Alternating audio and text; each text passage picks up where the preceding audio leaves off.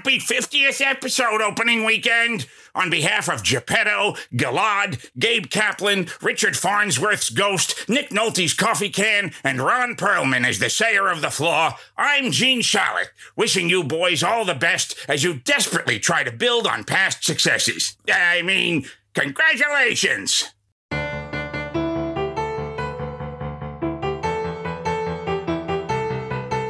Star Wars: A New Hope. Sly Stallone's a real dope. Ted and Whoopi made us sad. Super Mario was bad. Gremlins beat Street Ghostbusters. Boobo, Mel Brooks, and Raiders. Fred's lies made them ache while his mom kept making cakes.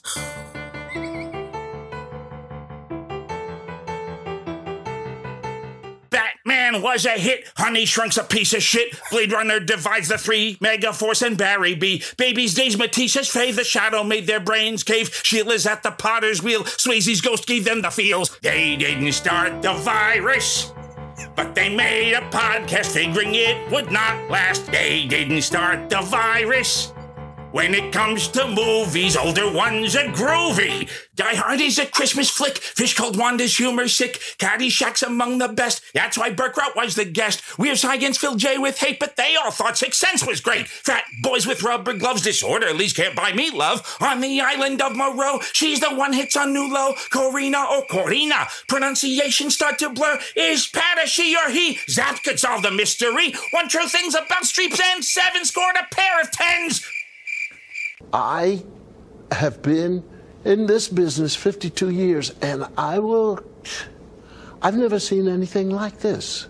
They didn't start the virus. They watched Commando slaughter and slept through First Order. They didn't start the virus. They were reviewing Punchline while the squad made lunch line. You son of a bitch. Halloween brought tricks or treats. Punch Drunk Love's a masterpiece. Freddy Krueger made them piss. Will Master and Commander kiss. Planes, trains, and automobiles. Tom Selleck makes Freddy squeal. Santa Claus was such a bore. Apollo dies in Rocky IV. Shut up your face. Richard Pryor was the toy. Superman filled Jay with joy. The Exorcist made Dan's head spin. Fred felt the same about Chaplin. Good Morning Vietnam. Mr. Holland, Dust Till Dawn. Charles Grodin, Still's Lonely Guy. Wally Sparks made grown men cry. Ah, the French. They didn't start the virus, but they made a podcast figuring it would not last. They didn't start the virus. Their sickness is nostalgia, not fibromyalgia. I have been in this business 52 years, and Cosby's Devil was a dud. Hopkins' face got soaked with blood. Everyone thinks Rushmore's great. October Sky manipulates. Nightmare 3 and Private Parts. Arthropod and Dan's hand farts. Woody's posters in the trash. Michael Caine won't blink a lash. Gung-Ho, Porky's, and Death Trap. Shakespeare films are mostly crap. Just kidding, I like those flicks. Fishburne took Jay to see Matrix. Watch what the fist is doing. Dream Team, Dead Calm, Major League is the bomb. Love the way Behringer limps. Project X is filled with chimps. Raising Arizona's fun. Super fans like Young Damon keep track of what they do and count the Sheilas when they're through. RV 93, Aquila, and the B. Spider-Man 1, 2, and 3. Kevin Chinnick, Jeff Runty. Other guests like Dead Brimley. Firestarter sports movies. Now we cannot wait to see the weddings of the century. They didn't start the virus. Now they're up to 50, which is pretty nifty. They didn't start the virus. Now they're up to 50, which is pretty nifty. They didn't start the virus. It may have come from China or a bat's vagina. They didn't start the virus. Then there's something else, and then I'm gonna lay down now.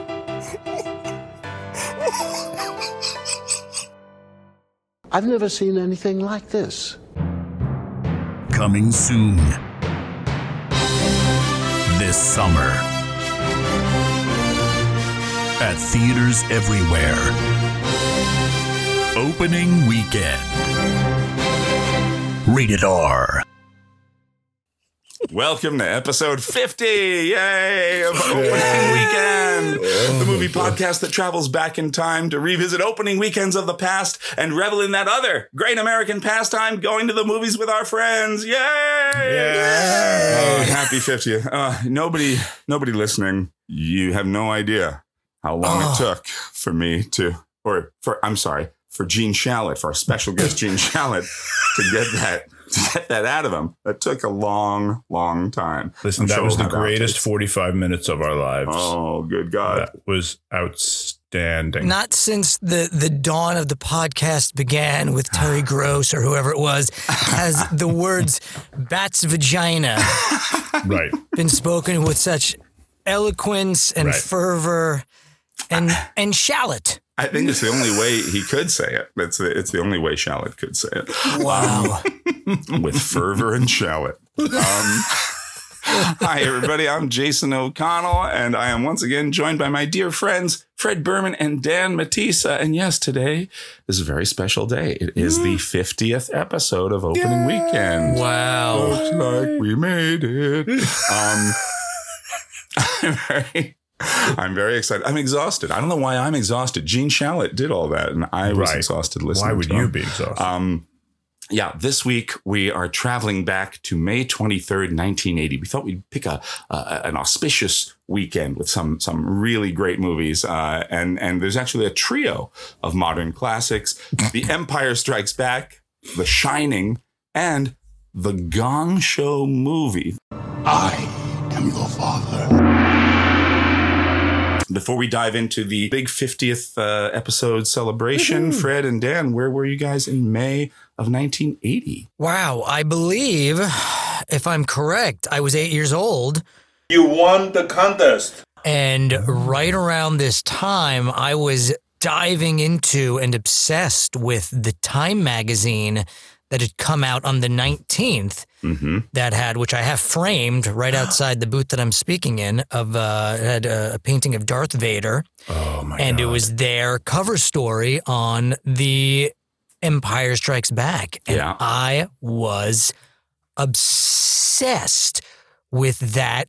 The article, I mean, it blew my mind. I couldn't get enough of it because it was first of all, I think we've spoken about this many times. That was like right when that was the moment where I really started to understand sort of the idea of what went on to make movies, that there was more, these things that appeared on the screen that we liked, that there were people who wrote them, and there were stories, and there was all this work that was involved in putting them together. I remember there was a little sidebar in the article. It was yellow, and I remember, and that was the first mention of George Lucas writing, it wasn't even the trilogy, and it wasn't even 6 movies, it was 9 movies. Yes, that was the very first mention. And I was like, again, wait, what? Yeah. What is going on? And I felt, that was also the first moment, I feel like, now obviously I wasn't the only person who read that Time magazine or knew this, but that was also one of the moments where I felt in the know. I felt a part of something. Yeah, like I know these tidbits of movie trivia. And I think it must have been around this time, or maybe shortly before, that I joined Bantha Tracks. I'd have to check the date, because I don't think I was a card carrying member of Bantha Tracks, which was the Star Wars fan club. Right. During the first movie, I don't even know if it was out at that point. It probably wasn't. All that stuff probably started around this time. Yeah, I would think. I think you're probably right, Fred. Yeah, and that was so. Did you guys belong to Bantha Tracks? Dan did. Oh, that's right. Yes. This is taking us right back to episode 1. That's right. Where we talked about this Star Wars. And when you get those little pamphlets in the mail, holy shit! What was more exciting than that? Oh my God! Well, I mean, not only that, but you got a little sticker, and I think we may have mentioned this in the first episode. You got a little sticker that said "Revenge of the Jedi." Eventually, you got that after Empire came out, and you would get these newsletters, and you felt like you were a part of something. You felt like you were special. They marketed this goddamn thing so brilliantly that, I mean, millions upon millions of kids all over the world took Star Wars as their own personal thing. There's nothing I don't know that there's anything kind of like that today, where it's like, religion. Hey, this is my thing personally. That's right. That's right. It reached the level of like Greek myth or religious myth or you know of like the stories that it's like I take this as mine. Yeah. Well, it was funny that Time magazine. I was like, wait, who is this Joseph Campbell? Because that was the first time reading that Time magazine article where I really was reading, but where they mention how so much was based on his George Lucas's readings of the Joseph Campbell. So myth exactly. Yeah, I still have. The first Bantha tracks I ever got, it came with a patch. It came with a Star Wars patch, which I still have. Fred. Absolutely. Yeah, and there was one for this one. I remember there was actually, oh God, I wish I still had this. No. I feel like it was like a Hoth station. It was a patch, but it was like Rebel Hoth station, location 5B7 or something. And I think it had like one of the snow turrets on there. I remember being so blown away looking at those trading cards and the lighting and the colors and everything. There was like a blue hue to everything. And things were, it was Star Wars, but it had a different look to it. Yeah. And I couldn't wrap my head around that. It makes it feel more real. It's like seeing pictures of real people in different places or something. Yes. You know what I mean? It just, I think. Well, the buildup, the anticipation. I mean, that's the other thing they brilliantly did. What I was doing at this time was either, and God, I wish I could remember, but I think it may have been this coming Christmas, right? Because we're in 80. Yeah.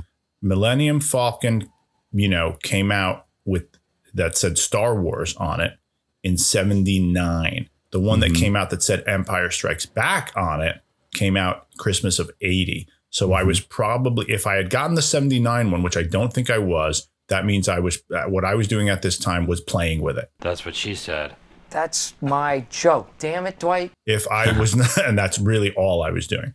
If I was waiting for it, and I think I was, for Christmas 1980, then what I was doing was yelling at my parents and angry at them because my friends had gotten it and I hadn't. So one of those two things was happening at this time. When does the Bill Moyers stuff come out? Like when he sits down with George Lucas and Joseph Campbell for that matter. Yes. And he has that big 90s. Long talk with them where he's like, okay, you are the modern myth makers. I need to chronicle this and chart the course between what George Lucas is doing and what Joseph Campbell is doing. Oh my God, I remember Dan. eating that shit with a spoon and going like, I don't know who Bill Moyers is, but this is the greatest thing I've ever seen. You just brought me back. I can literally see the VHS or maybe the Betamax tape that we had where like my parents must have taped it off TV. Yeah.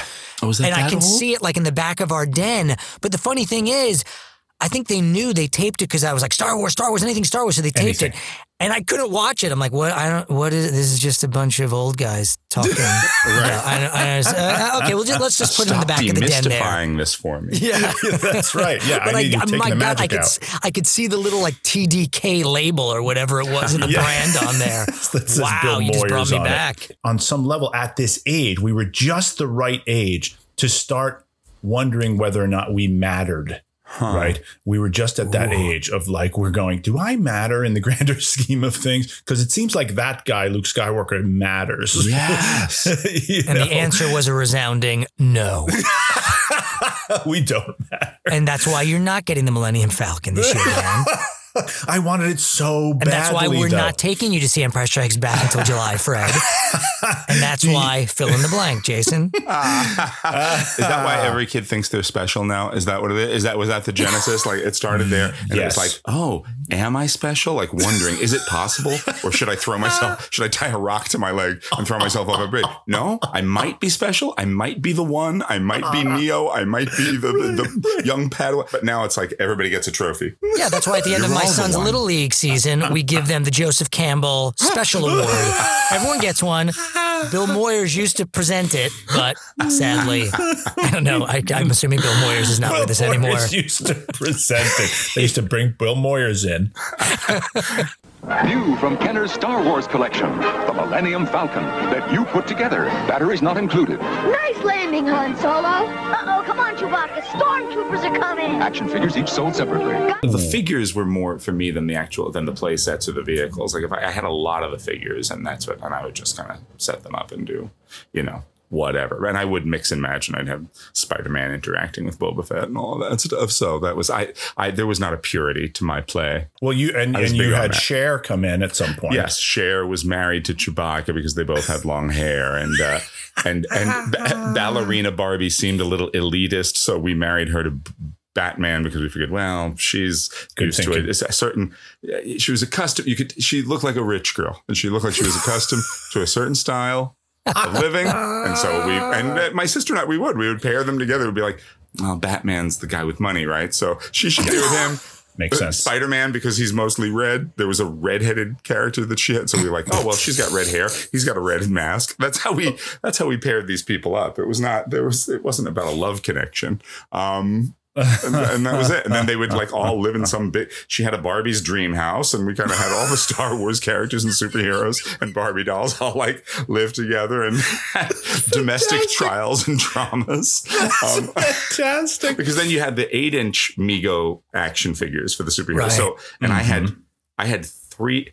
Spider-Man was my big one at that time. You know, when I was a really little kid, and I broke so many of them.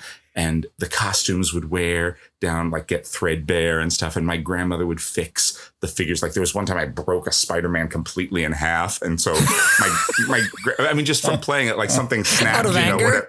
It was just like, the ball socket for that. You learn a lot about the anatomy. How they're made, because it's like, it's like, oh, yeah, if you pull on the human leg long enough, it'll pop right out of the socket. But anyway, she kind of had to tape it up with masking tape. So he was a little thick in the middle. He was like the thicker, slower Spider-Man. And then there was another Spider-Man whose leg broke, but it was in the costume, the onesie, the Spider-Man onesie. In there, so the leg would dangle in there. So he was also, and then I got a newer one that was like pretty pristine. And then as soon as I got so I had 3, and I never threw one out to make room. So it was like Spider-Man triplets, and they were 8 inches tall. And then I got the 12-inch Spider-Man. I was like, well, this is clearly the father of these triplets. It was like the template was Donald Duck and Huey, Dewey, and Louie. I was like, if Spider-Man had Huey, Dewey, and Louie, it would look like this. And so it would be Spider-Man, the redhead Barbie, and 3 little misshapen spider kids. And that would, and they'd get in the Winnebago. Well, you could do a little My 3 Sons, you could do a little da-da-dee-da-da, and redhead Barbie could play Uncle Charlie. It's perfect. Dee-dee-dee. Then you throw J.P. Morgan, Artie Shaw, Phyllis Diller, Jamie Farr in there. Oh my God, Ben. You got a show. The Gong Show movie. Exhausted from your new movie, huh? I hear there's a scene where a guy blows out a candle and that you and your girlfriend, and that 2 young girls actually... No wonder you're exhausted. You couldn't show it on TV? So you had to make it into a movie? Oh, goody! The Gong Show movie starts Friday at a theater near you. From Universal Pictures, rated R. Perhaps the first recorded instance of a vanity project disguised as a nervous breakdown, or vice versa, The Gong Show movie is a curious, narcissistic cry for help, written, directed, produced, and starring, as himself, The Gong Show's host and creator, Chuck Barris. The film shows a fictional week in the life of Barris as he auditions a series of outrageous contestants, laments his life choices, gets recognized everywhere by everyone, and then runs away to hide in the desert. The Gong Show movie also stars longtime staples of his TV show like J.P. Morgan, The Unknown Comic, and Gene the Dancing Machine, and features blink and you'll miss them bit parts from great character actors like Vincent Chiavelli and a super young Phil Hartman. Remarkably, The Gong Show movie was the second highest grossing film of the weekend, taking in $1.5 million on its way to a worldwide total of $6.6 million. Fred and Dan, what'd you guys think of The Gong Show movie? I was thinking one thing and one thing only the entire time I was watching the Gong Show movie, and that is, why is Fred Berman not playing Chuck Barris in something, either in this movie, in a stage show of the life of Chuck Barris, the life and music of Chuck Barris? What he has the same height, the same hair, chest hair pattern on his chest. He looks the same. He's the fucking same person. Fred's much more. I did not think of Fred once. I clap all the time. Yeah. No, Fred is much more handsome. It's true. But I mean, come the fuck on. You need to do this as your own project, Fred. That should be your one-man show. Yes, unquestionably. Do I get to play Gene the Dancing Machine as well? You play everybody. Play everyone? You play Okay. J.P. Morgan. You play Jamie Farr. The unknown comic. You play the gong. Just play the gong. You play the gong. No, I was like, that's Fred. Oh my God, it's Fred. Fred. So you need to do this. And F Sam Rockwell, F Justin Timberlake, and anybody else who's supposed to play or have played Chuck Barris, including Chuck Barris, F him too. It needs to be you, and only you, because he was my hero. I mean, oh my God, holy shit! I mean, you. Oh God, I used to love the Gong Show. Same here, Fred. Same here. I mean, Dan, a couple episodes ago, you talked about running home to. I think it was G.I. Joe. Mm-hmm. I would run home to catch the Gong Show. Yes.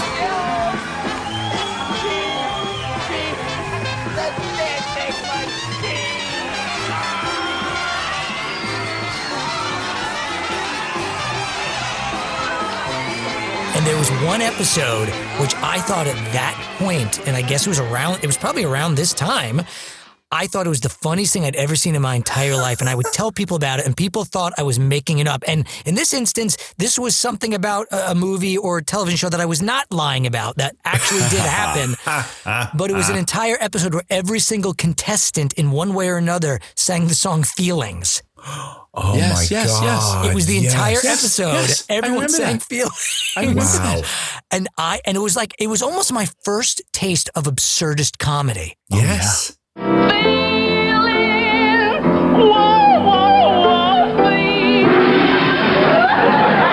And with all the hats, every time he came out with it, I'm like, why won't he show his eyes? What is up with that? And he was always wearing a different hat. On drugs. Yes, well, obviously we know that now. And he had profound mental problems, but but very, very interesting guy. Even in this weird ego stroke of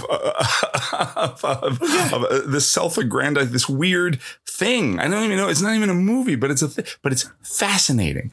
Yeah. Watching him, thinking about how, because he wrote it with Robert Downey Jr's father. How about that? How about that? But he wrote it, produced it, directed and the Gong Show movie. And there's a lot of, and I was like, this looks far better.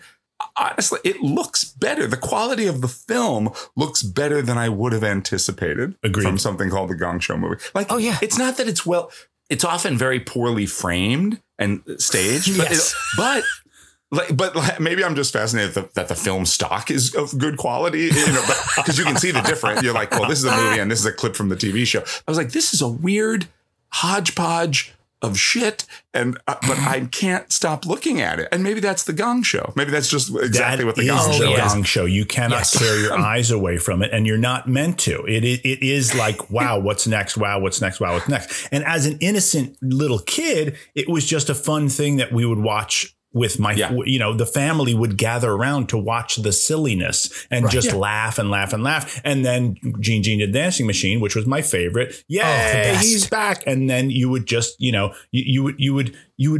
have a smile from ear to ear because it was something. Now, I don't remember it at all in any way being as dirty as it is made out to be in this movie. And I think it's just because I was young and innocent and didn't get what was happening. I don't remember anyone accidentally or on purpose dropping F-bombs or saying saying things, doing things that would get past the censors. Or, no, they would always the judges would always have like little sexual innuendos. I could always, I didn't get them as a kid. Like Squares or anything else. Exactly. But I think that was maybe also the point of the movie, that he's going to be like, all right, I'm in a movie, like we can curse and I can show this guy's ass. Right. Hey, J.P. Morgan, flashing, baby. Let's just. It's not unlike Private Parts in that way. Like now, exactly. You know what I mean? It ups There's a little bit of that. All of that. Now, for our younger listeners who might not know what the Gong Show is, because it was, as is this movie. This movie is very much.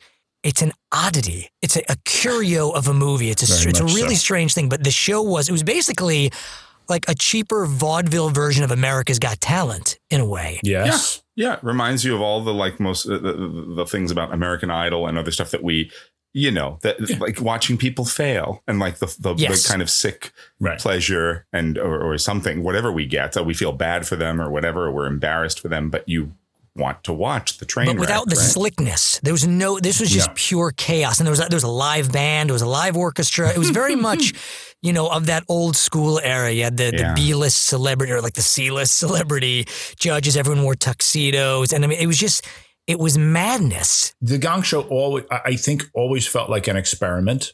And this movie feels like an experiment. And so it's totally. Like, all right, let's put up some tinsel basically and put up some curtains and have, and get in this small studio, hang up a gong. We'll get the biggest gong we can get and just see what happens.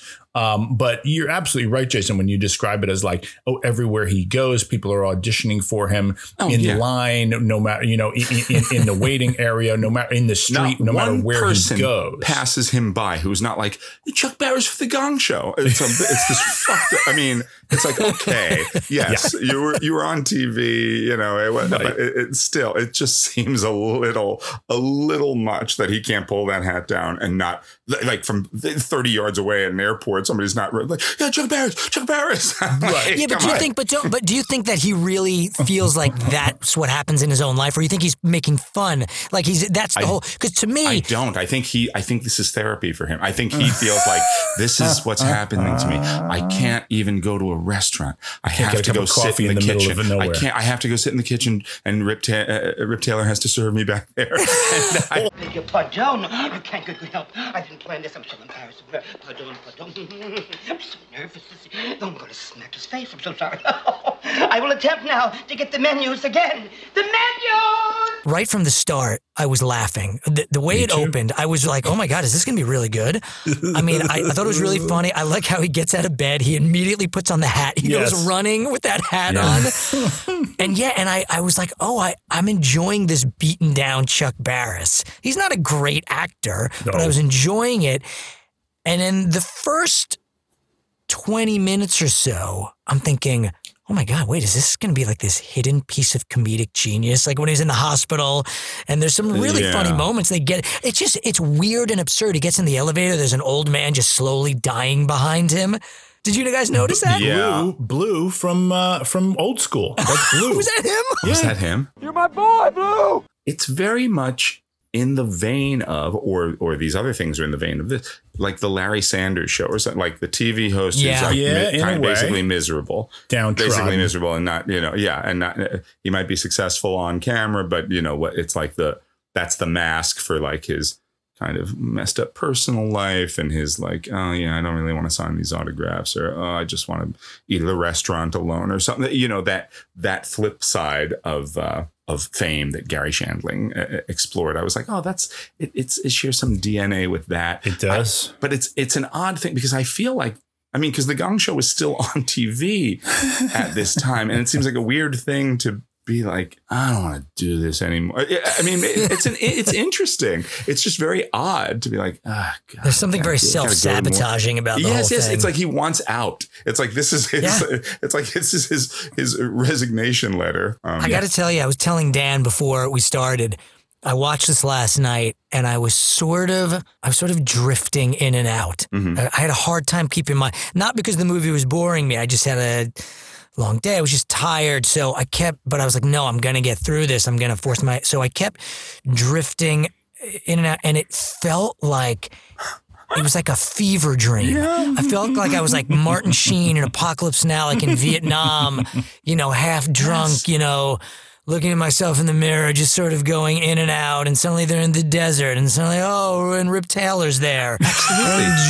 There's a woman who's pulled her legs behind her head and has a puppet coming out of her asshole. Snatch. I wrote it's the origin of Snatch. It's the origin of our show. The origin of Snatch, yeah. Our show with Geneva Carr. It must have been that we remembered somehow. We remembered deep down, like, remember that puppet coming out from between the ladies' legs. I don't think I really was falling asleep that much. I think the movie just plays like a fever dream. I mean, there's something like Fellini-esque about it. Well, all right. But but you're right. Fred, I agree with you 100%. It's like a fever dream. Fred, you must have absorbed something from the movie, because when they talk about meta, when they go to his office, the breakup scene, which is one of the worst things I've ever seen, because she's terrible and so is he. But in his office, all over his office, look in the background, there's all of these newspaper articles and movie posters and reviews that say Gong Show movie, best movie ever. Chuck Barris, the new Fellini.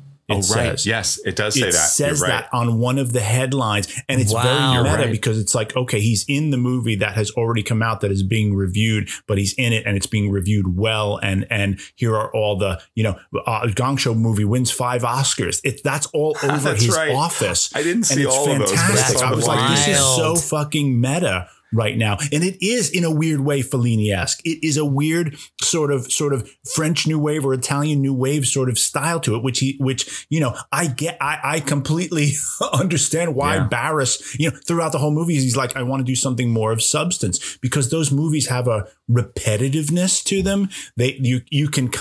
You can sort of check out for a while and be like, okay, the character hasn't changed very much. Mm-hmm. It's about people who don't change. And this movie is the same at the 45-minute mark as it is at the hour mark as it is at the hour 15 mark. It feels lengthier than it is because it's the same story being portrayed over and over, where he wants to get out. He keeps doing more Gong Show. He's annoyed by people recognizing him and auditioning for him, but he has to do more Gong Show. It just replays itself over and over. But I never lost interest. Lost interest. It was fascinating.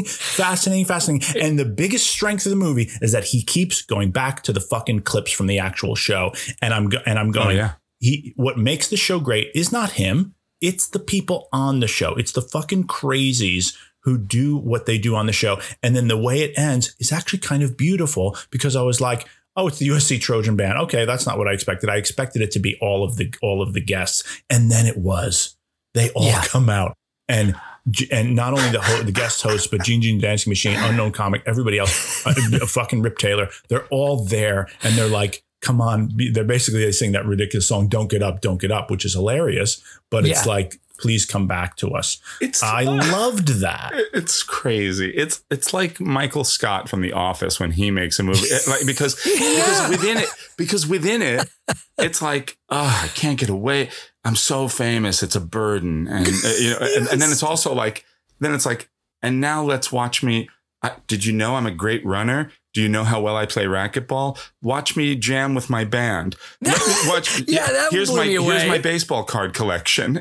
My penis is bigger than the mailman's penis. I'm going to measure it right now. He's a weirdo. Come on. This is why I say Fred should play the role. This is why Fred should play the part, because he does all of these same things. But it's true. I felt the same way, though. I was like, I cannot take my eyes off of it.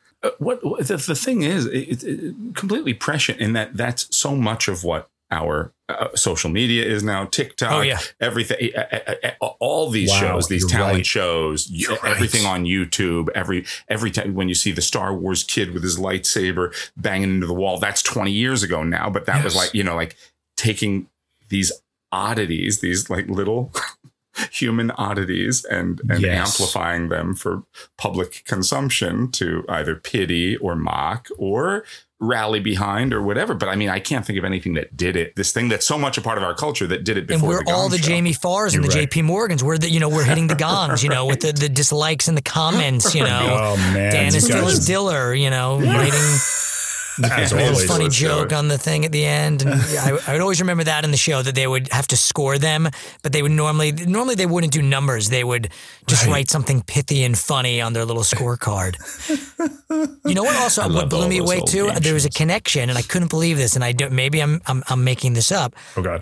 There was actually a connection with this movie to The Lion King, because at one point, his assistant, Mabel, who I believe was Steve Martin's mom in The Jerk. Yes, and she's also the mom from What's Happening. Which is why he walks in and says, "Hey, Mabel, what's happening?" It's his first line to her. Yes. It's his first line to her. I said, "Oh, you did not just do that." I couldn't place her. I'm going, where do I know her from? I know she was in The Jerk, but what else? What's happening? I can't breathe. That's Best moment of every What's Happening exercise when Raj was being hugged. Yes. She had a line where she said something like, you do this and he's going to be mad as a hippopotamus with a hernia. Mm-hmm. That's a line that Zazu has. You're kidding me. No. No, Mufasa will be as mad as a hippopotamus with a hernia. I think that's the line. Oh my! I think I would know this, but I don't. The cease and desist letter has just arrived from the Chuck Barris estate to the Disney offices. You won the contest. It sounds like you would give this movie a big old gong, Jason. Is that what I'm getting? No, I would give it 5.5 Sheilas. I would give it a barely recommend. Because it was so fascinating to watch. So I would give it that much because I was like, I couldn't stop watching it. He's definitely mentally ill. Absolutely. It's not just like, oh, he's a great misunderstood artist. He's fucking nuts. He thinks he's in the CIA. Anyway, so that's I give it 5.5 Sheilas.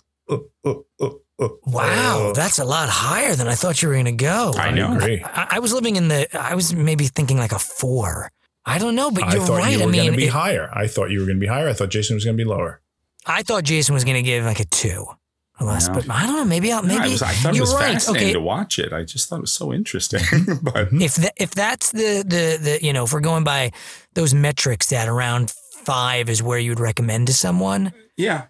Well, Dan had said that, and I was like, "Well, that makes sense. You're just anything over 5, you're creeping to various levels of recommendation." I'm going to stay at 4. I enjoyed it more than I thought I was going to. I was fascinated. I was drawn in. I was flirting with a 7, but I don't think I can go that high. I think I have to go 6.5. Inside everything this movie does well, or relatively well, there's something shitty. Right? Why is the girlfriend not there at the end? She should have been front and center, come back to us, after the Lawrence of Arabia spoof and all the other things that happened in that ending.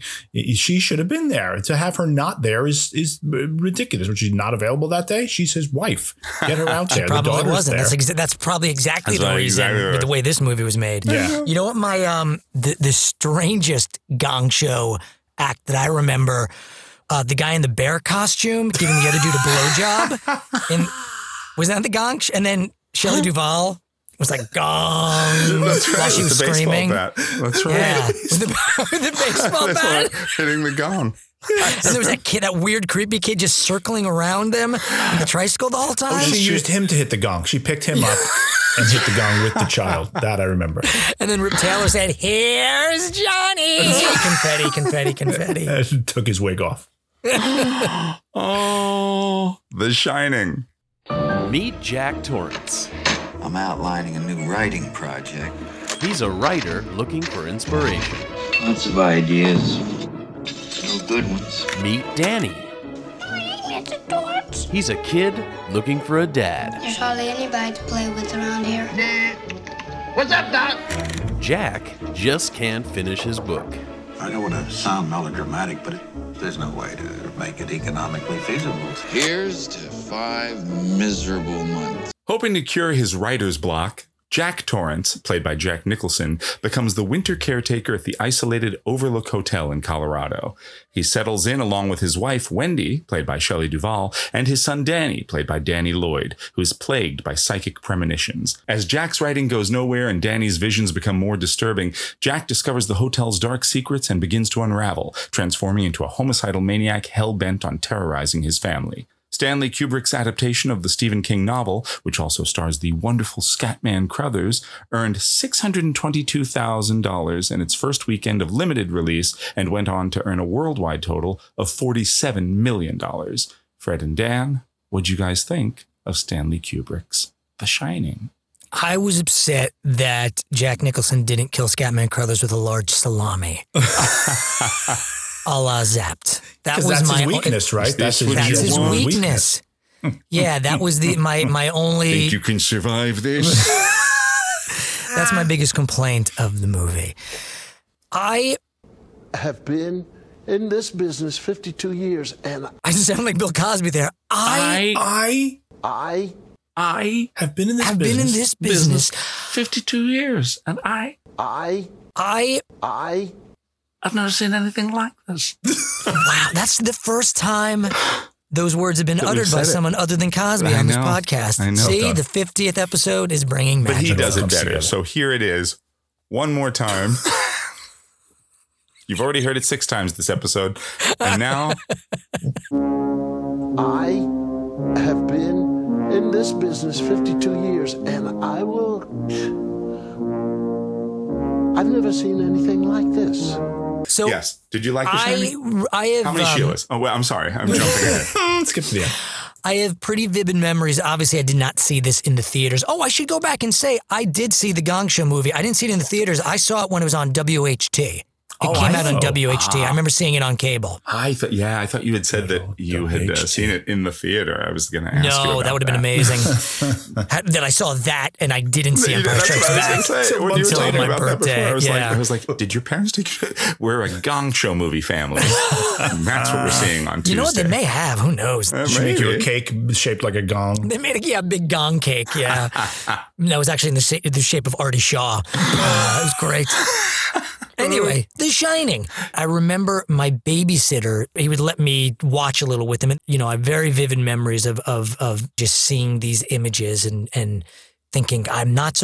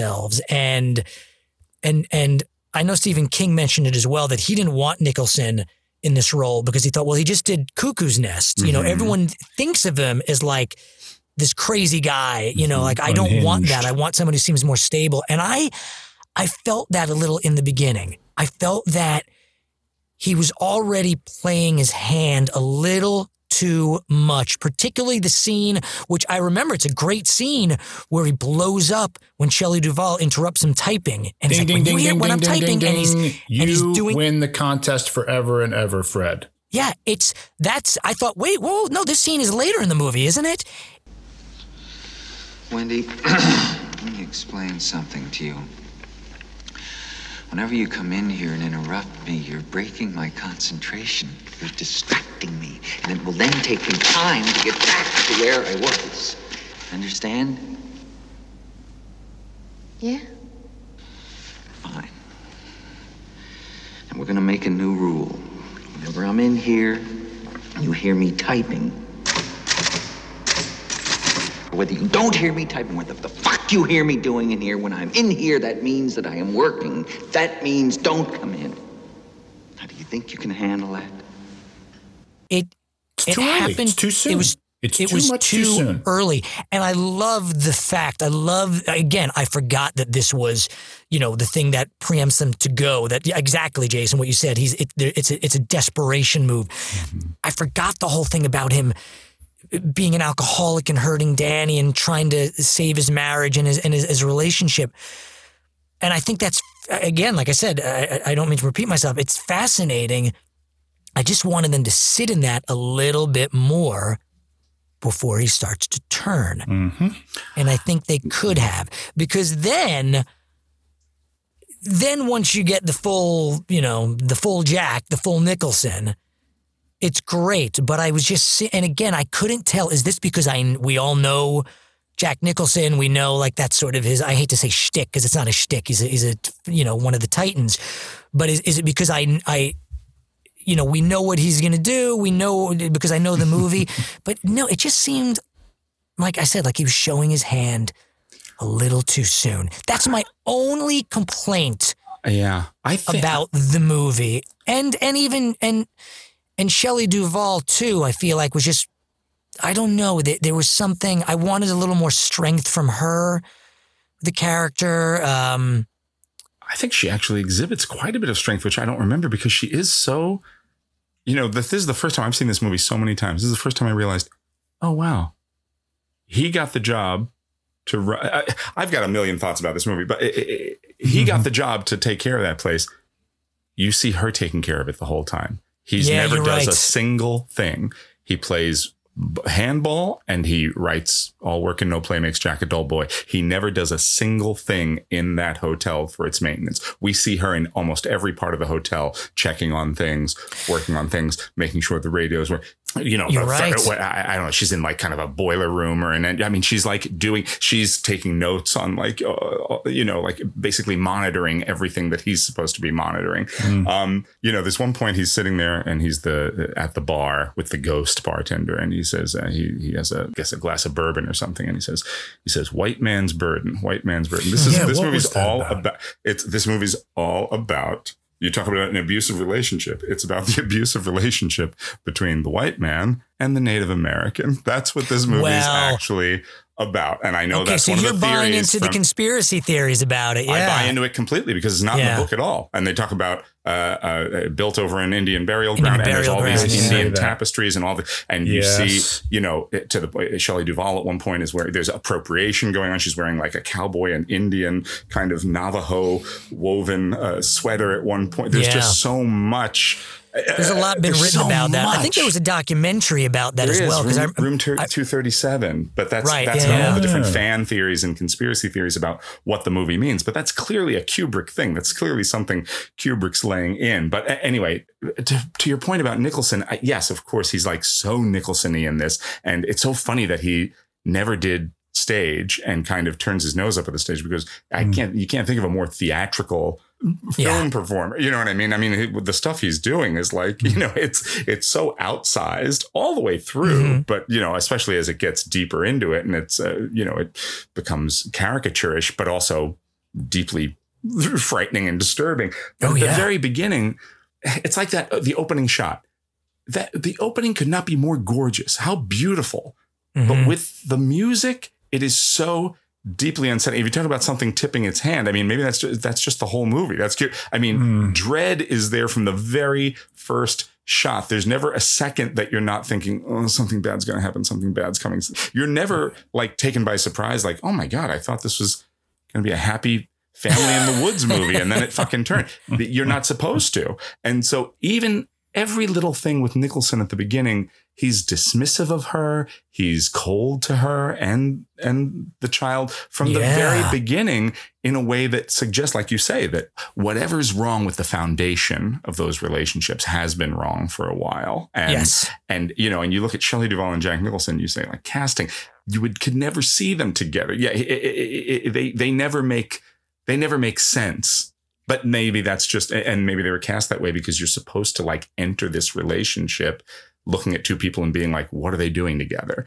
As opposed to, you know what I mean? As opposed to that's having what I kept thinking. I mean, I don't know that makes it strong. You may be absolutely right. It might be a better movie if it, you know, I think it's a great movie, but you know what I mean? I get what you're saying, that it might be more satisfying to have more of a surprise or more of a turn, but clearly that's not what, from everything he does as a filmmaker, clearly that's not what Kubrick's interested in. It's all about the dread of what you know is coming, the bad thing you know is coming, and you know the ice is going to break.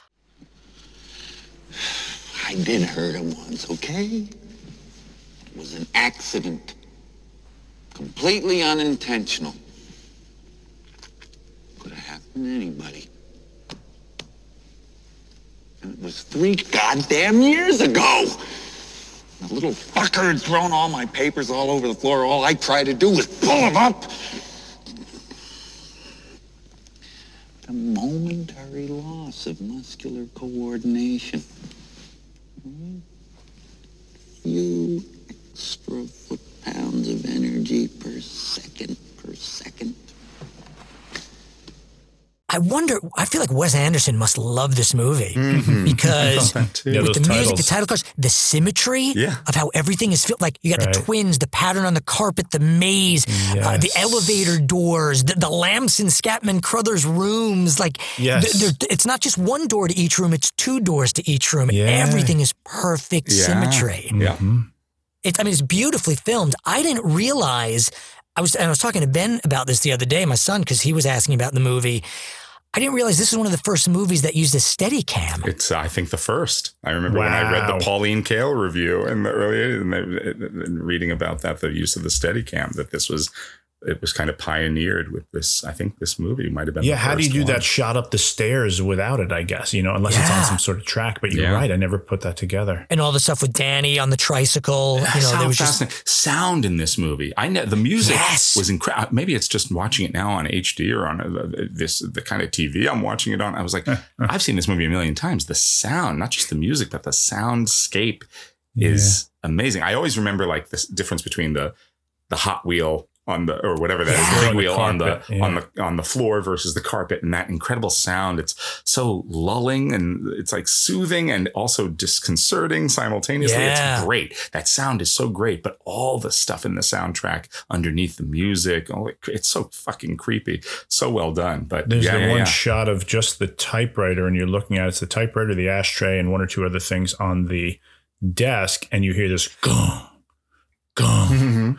And you're going, what is happening? And then he zooms out or pans back, tracks back, and it's him throwing the ball.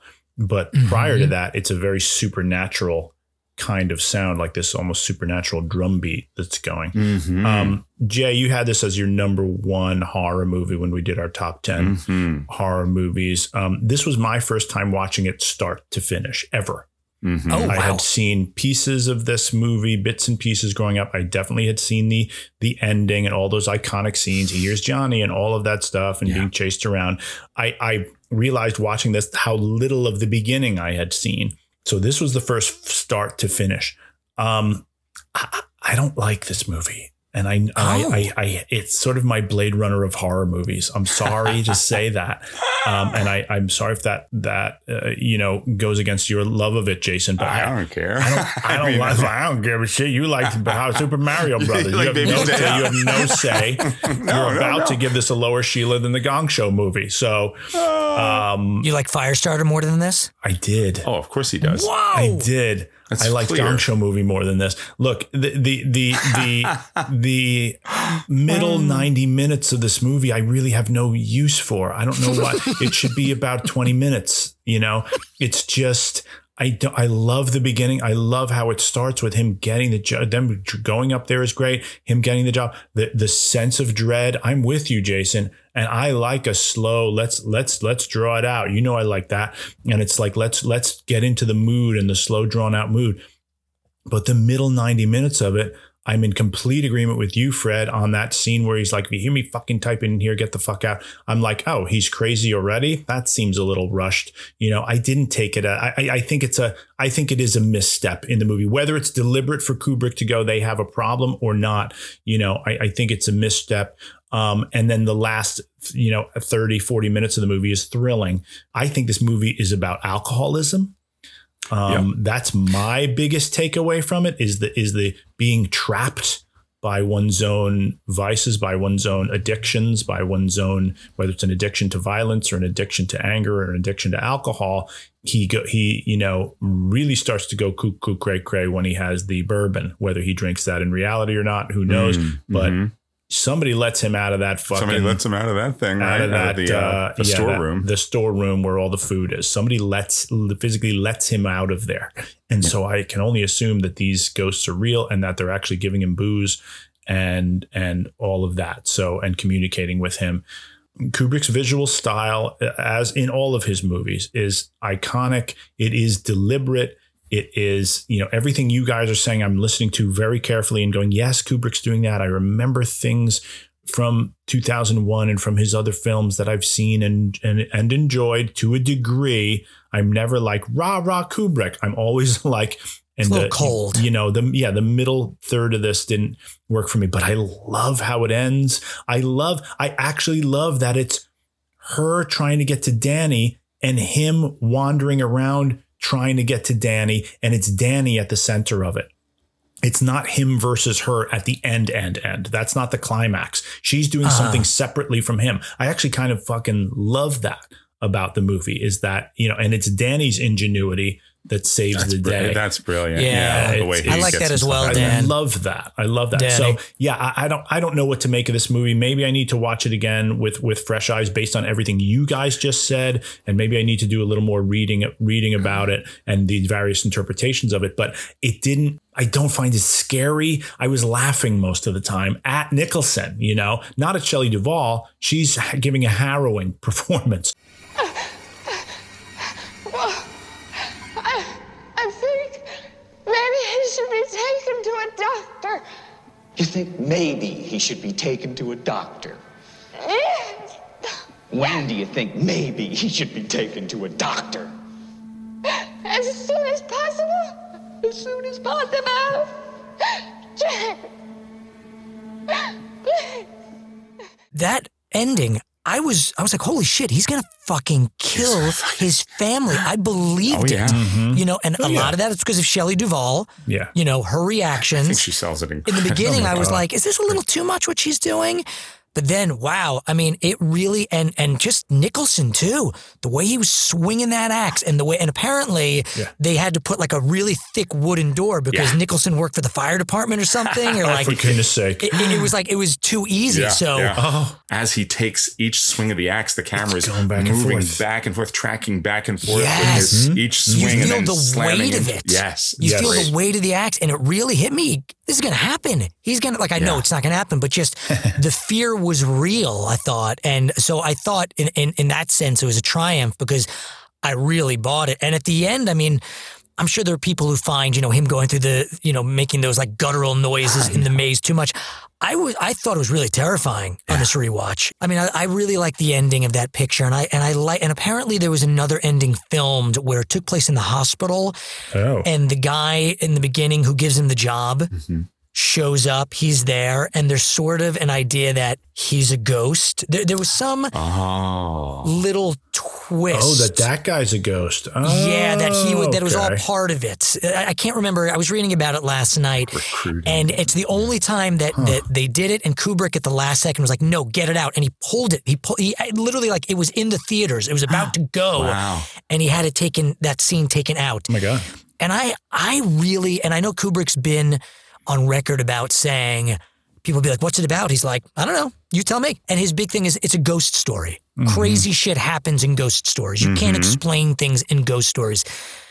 And I like that. I like that it's very nebulous at the end. And, I've read things, people are like, oh, was he sucked back in? He died and he was pulled back into the hotel, or was he always there? Like, it doesn't make sense. You can't look at a timeline and say, oh, well, he was here and then he can't. And I like that. Yeah. I like that there's this weird idea that he was always there. But what does that mean? I don't fucking know, but it's terrifying. The idea that this spirit, or maybe it wasn't always him. Maybe it's just this spirit of madness and anger and rage that is just always there. My predecessor in this job hired a man named Charles Grady as the winter caretaker. And he came up here with his wife and 2 little girls, I think about 8 and 10. But at some point during the winter, he must have suffered some kind of a complete mental breakdown. He ran amok and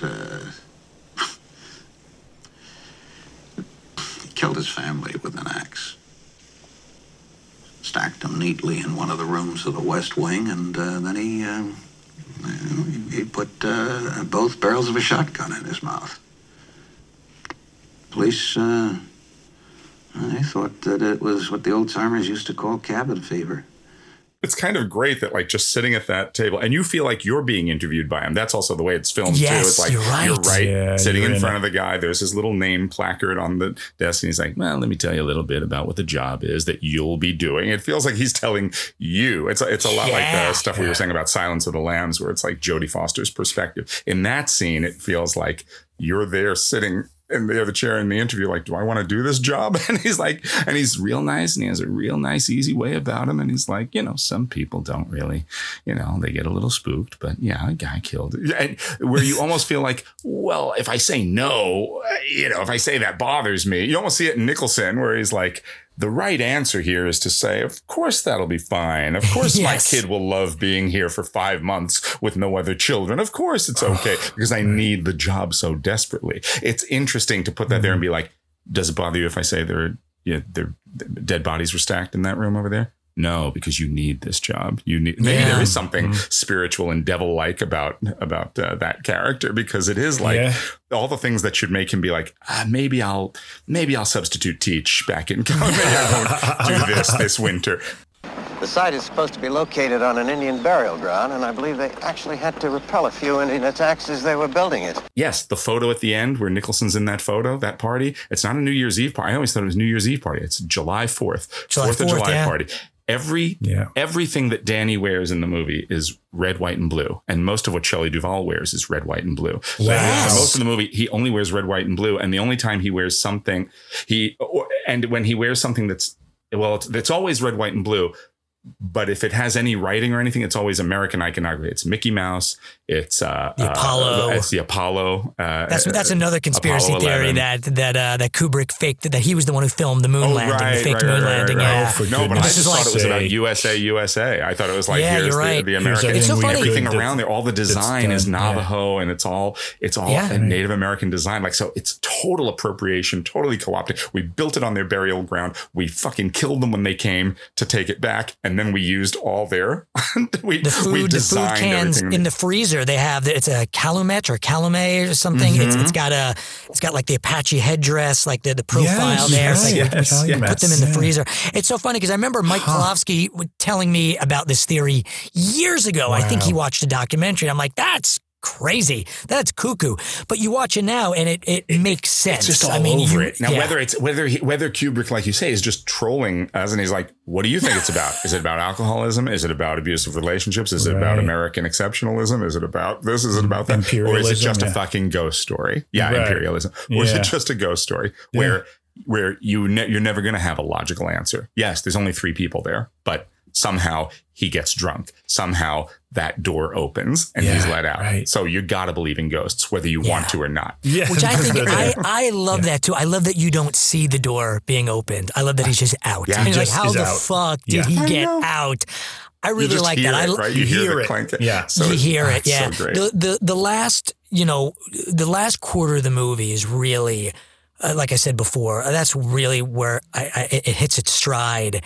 I agree. I think it gets really scary and it's effective. By the end, it's won me over. It's won me over. I'm with you, Jason. I like it start to finish. I see what you're saying though, Dan, and I can understand why. And I think that's also just a project of Kubrick. You either love him or you're hot and cold on him. It's better than Eyes Wide Shut. Let's put it there. Let's say that right away. How many Sheilas for this shot?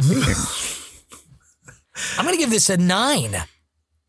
I was going to give it an 8, and I was about to say 8, and I opened my mouth, and the number 9 came up. Wow, good for you.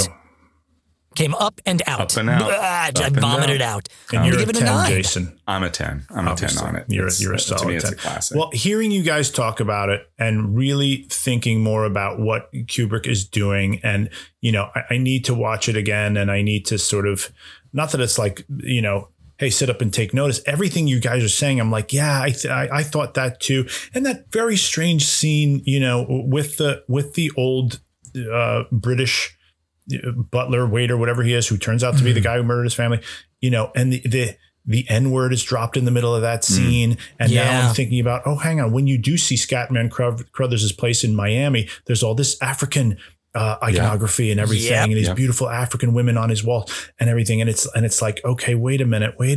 This movie is doing something else. I don't know what it is, but it is doing something else. So I'm going to go, instead of like I was in a 4 range, but I guess I'm a 5 right now. I'm a 5 after hearing you guys talk about it. And maybe if I watch it again, I'll get up to a 6 or something. It's not, horror movies got to tick a few boxes. It's got to be scary. This isn't to me. And B, it's got to be, it's got to move after the mood is established, I'll let a movie like Alien or The Thing establish mood till the cows come home before shit hits the fan. But this movie, the middle third of it, I'm just not on board with the style and the mood of it. I can't, it's not scary to me. It's just like most of it's watching a kid in a big wheel. So I'm at a 5. You son of a bitch. What? We got a lot of responses to our little "What's your favorite sports movie?" Yeah, it was so query cool.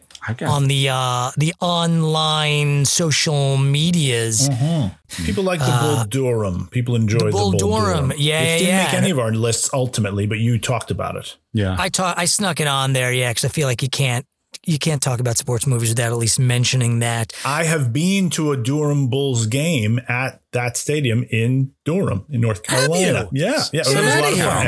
And when a home run is hit or somebody hits the bull or whatever, it goes on and the smoke comes out and the eyes turn red and the head moves. Wow. Like it's exactly like it was in the movie. I got a Durham Bulls hat, which then later I threw up in and had to throw away. Wow. Jesus. Because while you were watching the movie? No, it was because I had some bad food from a buffet. Oh, God. Oh, okay. And by a buffet, I mean an alcohol buffet, which is known as a bar. Gotcha. All right. A lot of people mention this movie Miracle with Kurt Russell. I haven't seen it. I'm dying to. It's about the 1980 team, right? I keep meaning to watch that as well.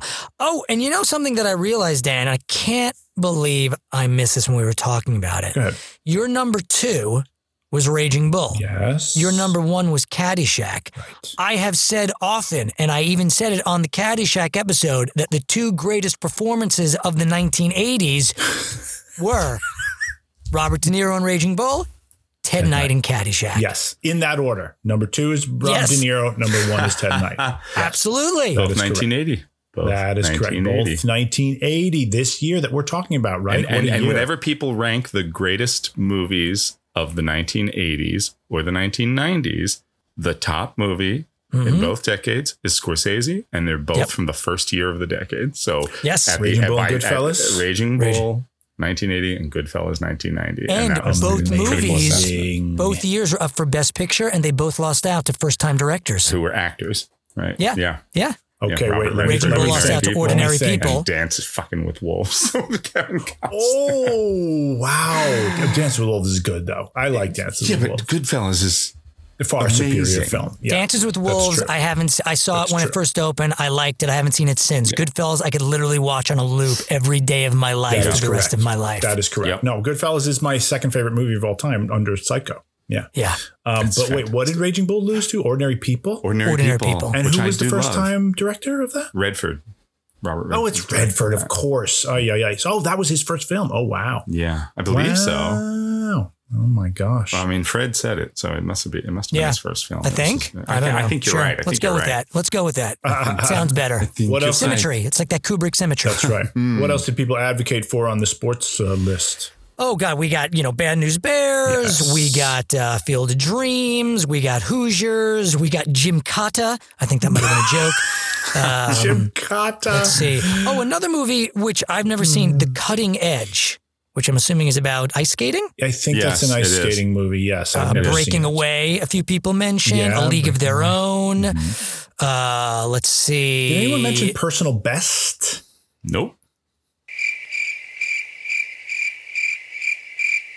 Oh, you know what? My friend Ben mentioned The Hustler and the Color of Money. Oh, right. Yeah, I guess those are I kind of thought that was going to end up on somebody's list. Yeah. Nobody for Angels in the Outfield? Nobody. Aw, my family loved that movie. My wife loves it. My grandfather and my uncle loved that movie. Loved it. And my grandmother now too and stuff. Yeah, I always liked it. My list was going to be, I did a little research. I was like, okay, 5 Air Bud movies, 5 slots on the list, and I was going to call it a day. And then I thought, some people are going to be, it should be humans playing the sports. But there are 5 separate movies with the words Air Bud in the title. All about a dog playing different sports.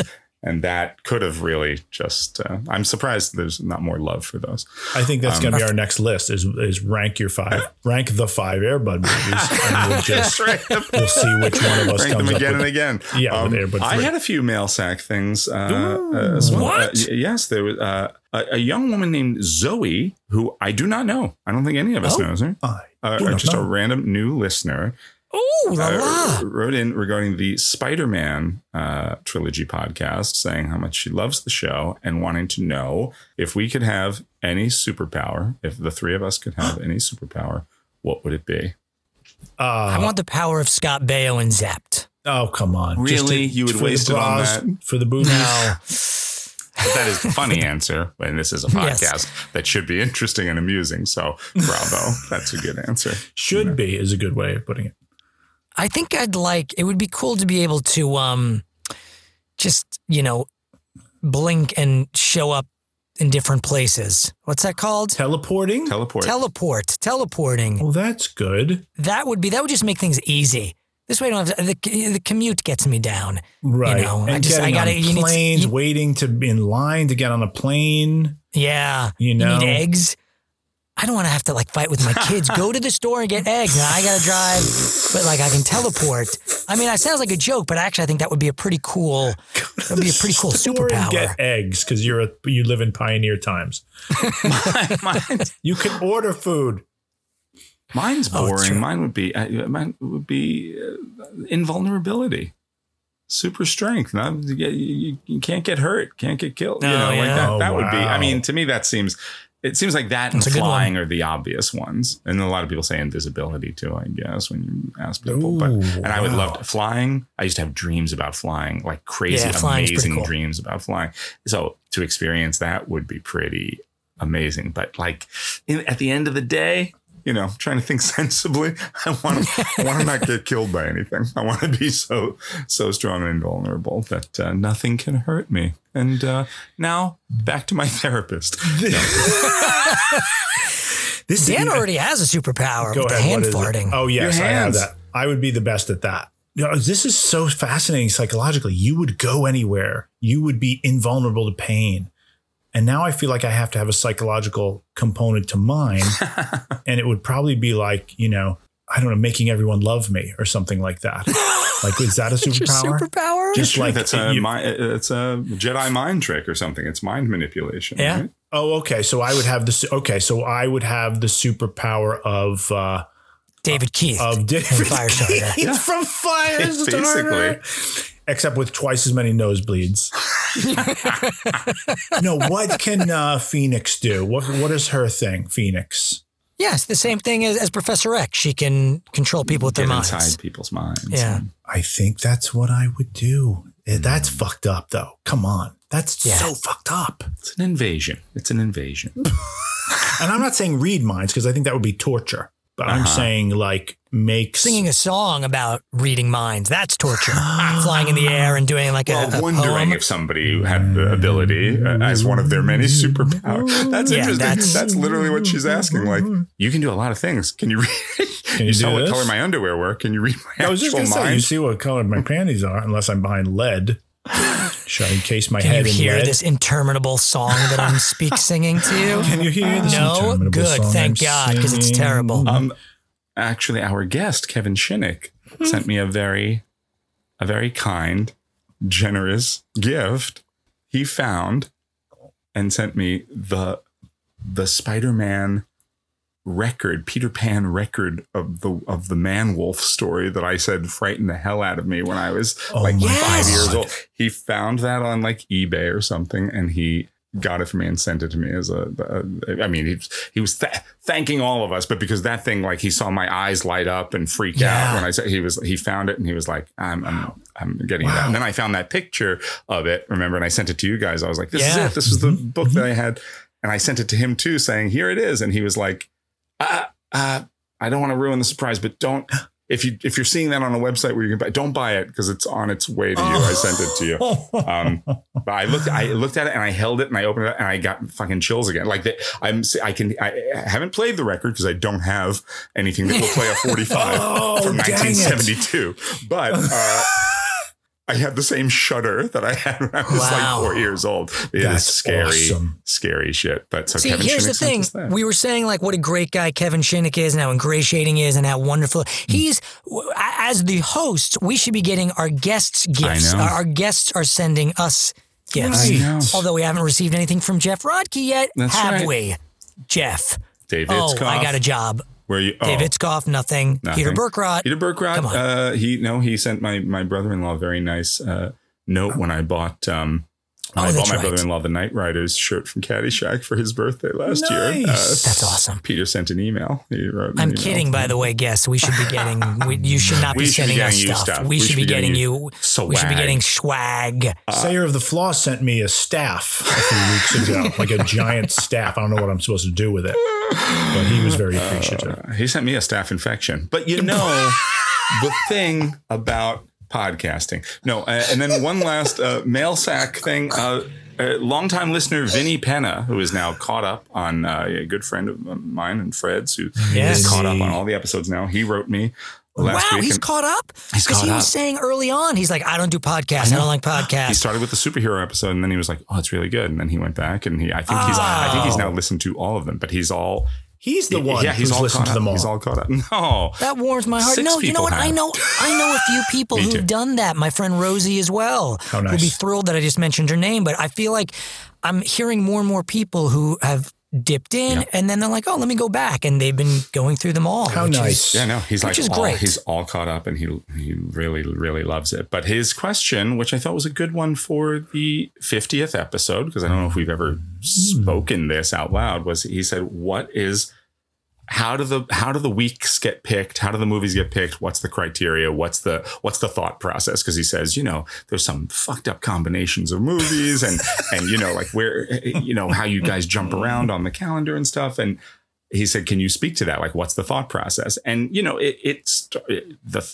just to explain, when the idea for this podcast a year ago came up, and I thought it would be fun for us to go back and look at different opening weekends. It wasn't just to talk about a movie, but to talk about the exact time the movie came out. And most weekends, multiple things come out. So when I'm doing the search, when I put together the schedule, first of all, I think about like always jumping around, always moving. I don't want to do like 1983, 84, 85, 86 in order. I didn't want it to have that kind of predictability to it. I wanted it to jump around between decades, between years. But I thought it would be fun to always have the weekend correspond with whatever weekend we were currently in. So if it's middle of May, it's going to be stuff that opened middle of May. So that was one benchmark. And then the other thing was just find fun, interesting combinations. Sometimes there's a movie you'd love to talk about, but it opened opposite nothing else. And then you're like, all right, are we just going to talk about this one film for an hour and a half? Unless I could find a way to tie it into something like a top 10 list or something like that, then that's what we did with Halloween. And we did the same thing with Superman. Yeah. That was the only release of that weekend, but we did the superhero episode. And in a couple of weeks, we're going to talk about Fletch, Chevy Chase and Fletch from 1985. Nothing else major opened that weekend. But since that movie is all about the performance he gives, whether you like it or not, we're going to do a top 10 list on our favorite comedic performances on film. So that's part of the criteria. And then when it comes to finding weekends with multiple things, it's always just like, well, what's a fun combination? It's always interesting when you find something like this week where you're like, wow, Empire Strikes Back and The Shining open the same weekend. Those are, major films. We had that in our third episode with Gremlins and Ghostbusters. It's always amazing that those two movies came out on the exact same day in 1984. Yeah. It's always nice when you can find 3. There was a couple of weeks where we tried to do 4 movies at one time, and we found that was just a little too much. It was a little overstuffed. So then we said, if a weekend has over 3 movies, let's just kind of find the 3 that seem like they'll be the most fun to talk about in relation to each other. And that's it. That's the process basically. So thanks for asking, Vinny. And yeah. Jason sent us emails for both seasons, I guess, for last year and 2021 through 2022 of just where you went through and you have it all plotted out. And things have changed here and there. Amazing. Yeah. Every once in a while, like when we got the opportunity to talk with Jeff Rodkey, we switched things up and we went to that weekend in 2006. And I think when we did Weird Science, that was also, you had asked about that, and I don't know if somebody had asked you if you were going to talk about Weird Science or something. I think that was Damon. Damon was like, FYI, Fright Night and Weird Science opened on the same day. I was like, holy shit, great combination. And so something else got moved around to make that work. And then the most fun part of the show now has been like kind of trying to remember where we were and what we were doing. And since we've revisited so many of the years more than once, some things like 1985, I mean, we're revisiting them all multiple times, but you're trying to find where exactly you were, what thing was happening in school, or what was the thing you were obsessed with on TV at a certain age. And it's really fun to learn more about you guys too through the process. That's something we haven't. Yeah, that's interesting. What you just said is I've learned so much about you guys. Things I didn't want to know, things I'm disgusted by, things I'm disturbed by. Because we've been friends for a long time, but every week there's something where it's like, I didn't know that about Jason. I didn't know that about Fred. Oh my gosh. And deepening our friendship and our relationship. Gene Shalit wanted to mention your Thanksgiving pants in the opening song, but it didn't wind up happening. He just couldn't work it in. He was tired. He couldn't figure it out. Yeah. I feel like this podcast has made our friendship strong enough to tear the arms off of Gundark.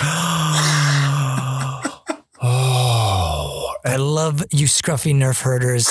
Well, whenever you so much, I love when you take your shirt off, Fred, because then I can say, "Laugh it up, fuzzball." I love that. That's where you went. I was like, I gotta think of a way to say "laugh it up, fuzzball." And sometimes when we're spooning, Jason, you and I, and I roll over and go, "Oh, I thought these things smelled bad." On the outside. Yeah. And you're back there rustling around and I'm like, do or do not. There is no try. Rustling around. Hey, everybody, the Empire Strikes Back. A long time ago in a galaxy far, far away.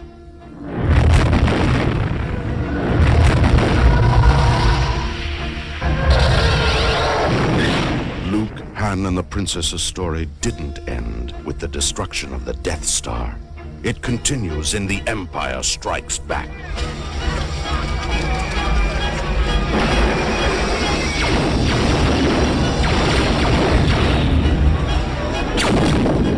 The next chapter in the Star Wars saga.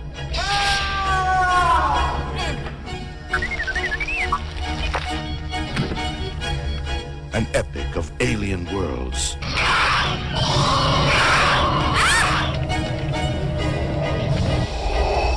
And the climactic clash between good and evil. The adventure continues in this first sequel to 1977 Star Wars, later dubbed Episode 5 by creator George Lucas. Luke Skywalker, played by Mark Hamill, Han Solo, played by Harrison Ford, Princess Leia, played by Carrie Fisher, and Chewbacca, played by Peter Mayhew, face an attack from Imperial forces while stationed on the ice planet Hoth. While Han and Leia escape in the Millennium Falcon, Luke travels to Dagobah in search of a Jedi Master named Yoda, played by Frank Oz in yet another brilliant puppeteering performance. Luke will need Yoda's help to survive when the dark side of the Force beckons him into the ultimate duel with Darth Vader, played by David Prowse and James Earl Jones. Also starring the great Billy D. Williams as the roguish Lando Calrissian, Empire was directed with supreme taste and confidence by Irvin Kershner and earned $4.9 million on its opening weekend. That seems low. En route to a $292.8 million domestic total and a worldwide haul of $538.3 million. Fred and Dan, I can't imagine what you guys think of The Empire Strikes Back. Well, if there's a low point in the week's movies, it's this. No, I'm kidding. I can't recall a moment in life where in my life as a child where there was more anticipation for something and just more longing and more waiting and more just, losing your virginity. Yeah. That was a close. All right, well, that was first. This was a close second. No, that first movie and just waiting between, because it was 77, right? Yeah. I mean, this was the longest 3 years of our lives from the time that came out to this, and over that time, I'm also learning and appreciating kind of what Star Wars was and is and the significance of it, because as a soon to be 4-year-old, when Star Wars came out, you see it, you're aware of it, you see it again later, you see it on the re-releases and maybe on television and this holiday special, and it's around and it's ubiquitous, but you don't as a 6-year-old going on 7, waiting for this one is really where you hook into the world, the mythology, and the anticipation and the waiting. So, but there's nothing like it. And I don't know that there's anything like it today. Maybe the Marvel movies come closest. It's like, okay, we can't wait for the next one and the next one, but there have been so many of them now, but this was the first. I mean, you kind of intimated it before. This was the movie that kind of invented why sequels happen and what is the point of them and why is it profitable. My biggest takeaway from this rewatch, and like you guys, I've seen this movie many, many times. This was I watched it on Disney Plus, so it is the current most specialist edition, which with whatever new fucking around with it has been done. But I feel like it's less. I feel like it's minimal compared to that to me is very telling. Done. That's very telling. This is the movie where they really did the least amount of futzing, because I think they realized there's really not much to fix. It's pretty goddamn perfect as is, and why futz around? I feel like there's some Millennium Falcon shots where I was like, okay, that looks CGI'd maybe, or things like that, but there's really not that much.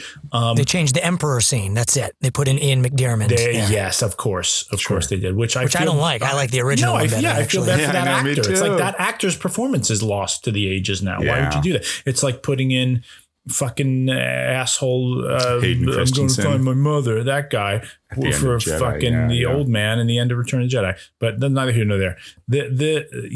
What I was looking at specifically in this rewatch was how, to me, does it feel different from Star Wars? Because and I didn't watch them back to back, and I don't know that I've ever watched them back to back. Just gone Star Wars then right into Empire, but I maybe should have done for this episode. But you have a different director, obviously. George Lucas on the first one, Irvin Kershner, who was his film professor. On the second one, he hired his own film professor. I didn't know that. From USC, right? USC Film School, I think so, if I'm not mistaken. Imagine. But different cinematographer. Gilbert Taylor on the first one, Peter Suschitzky on this one. And what I noticed about the way this movie is shot is that, with the exception of the asteroid sequence, to me, it seems like more of a static camera. It is sitting and waiting. The camera is letting stuff come to it. It's not moving around as much as it does in Star Wars. There's no big space battle in this. There is the asteroid sequence, but it seems like in this we get some tracking stuff toward and away from action, like Luke wandering through the snow and stuff. And obviously there's great kinetic energy in the whole AT-AT sequence, right? That's just incredible. But there's more we're going to sit in this. We're going to sit in Dagobah for a while. We're going to sit in the Millennium Falcon for long stretches. We're going to sit in the base. I love the general in this, General Rykon. He's fucking terrific. I never appreciated his performance before. He's excellent in it. Like he is giving you the whole story of Rebels versus Empire. No sign of life out there, General. Sensors are in place. You'll know if anything comes around. Commander Skywalker reported in yet? No, he's checking out a meteorite that hit there. With all the meteor activity in this system, it's going to be difficult to spot approaching ships. General, I gotta leave. I can't stay anymore. I'm sorry to hear that. Well, there's a price on my head. If I don't pay off Jabba the Hutt, I'm a dead man. A death mark's not an easy thing to live with. You're a good fighter, Solo. I hate to lose you. I think this is the best Star Wars movie there is, and I'll fight you on it. No. Now, a lot of that I understand comes from nostalgia, and I think so much of our love for this movie, I think it still holds up. But like I was watching it the other night with Kate, and she was like, okay, and she took off. She wasn't into it. Oh wow! What? She liked it, but she's not. But I think a lot of it comes from our feelings of exactly what you said, Dan, just being the right age, being at the right place for this movie. And again, that mind-blowing experience of, wait, what? This universe that we discovered and loved so much, now it's being expanded in a different way, and it's not exactly the same. So we were able to go along and take that journey. But as we found with this podcast, some things that we have that nostalgia for don't necessarily hold up, but there's still a warm place in our heart. This one, I think it really does. And now, like, this is the trope of so many sequels, and they call it like, oh, well, the second one's more like The Empire Strikes Back, where things take a darker turn and the heroes are on the run. Everyone's underfoot. The Millennium Falcon is not working. Yeah, right. So they just have to sit and try to fix it. And Luke is just learning now. This is boring. I don't want to be here. I don't want to be in the swamp learning. Things are taking a little more time. And as I said in the beginning, even the way it's lit, you were talking about shadows and light last week. Yeah, with natural. With the natural and the lighting, especially like those scenes with the general and the Hoth base inside. So much stuff is in shadow, and then certain things like the screens are lit up. Like, it's beautifully shot, and I love the color scheme. I love there's like a blueness, like a blue hue to the whole film. My favorite shot, and I was watching it with Ben after Kate left. Ben came down to watch it with me. That shot where Luke and Darth light up their sabers and they're on those steps in the carbon freezing chamber. I said, this is my favorite image or shot in any Star Wars movie. It's those colors, that blue and red with the black silhouettes. To me, that's Star Wars. Yes. That is, if I were to just take any moment from any Star Wars movie, or really any movie, it's just that image. Yeah, it's like, this is movies. This right here is what movies are. Perhaps you are not as strong as the Emperor thought. Impressive. Most impressive.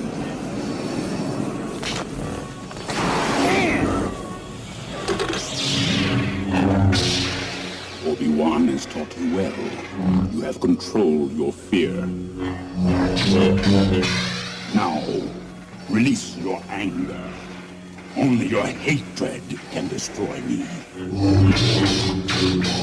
To me, it was all those things that I couldn't wrap my head around. I couldn't imagine that Darth Vader's walking through the doors of the Rebel base. Like, he's just a few feet behind Han Solo. And then Han Solo opens the door and Darth Vader's there. Han Solo and Darth Vader are not supposed to be in the same base together, let alone a dining room on Bespin. That I just couldn't believe it. I I've never seen anything like this. I'm going through my timeline, and it blows my mind that I didn't see this movie the minute it opened, because I was so excited. But I don't think I did. Now I might have seen it. My birthday is July 31st, and we had the birthday party then with the cake. Take note, listeners. Take note. July 31st. He does accept This gifts. is when you send gifts. So I may have seen it. I know I saw it again in Montauk because I remember seeing it in a theater there, and the projector broke down during one of the Yoda scenes. I remember that. No. So maybe I saw that before my birthday, but I'm starting to think that maybe the first time I saw it was on my birthday or there in, around that time. Maybe my birthday was a little earlier. I don't know. You had the birthday party a little earlier. But the fact that I went that whole time, and I was still surprised. I didn't know that Darth Vader was going to say, "No, I'm your father." Oh, yeah. We didn't have. There weren't Nobody things I could spoil it for you. Then, right. it's amazing to me that I could go all that time and not know It's that. amazing that other kids didn't spoil it for you. That they had that self-control to be like, I can't tell him this. He's got to experience it for himself. I remember the conversations the next day. I remember being in my driveway playing Highlight. We had these plastic Highlight things. And we were playing Highlight against my garage doors. Me, Chris Marin, Clifford Schleifer, might have been Josh, and just like, what do you think?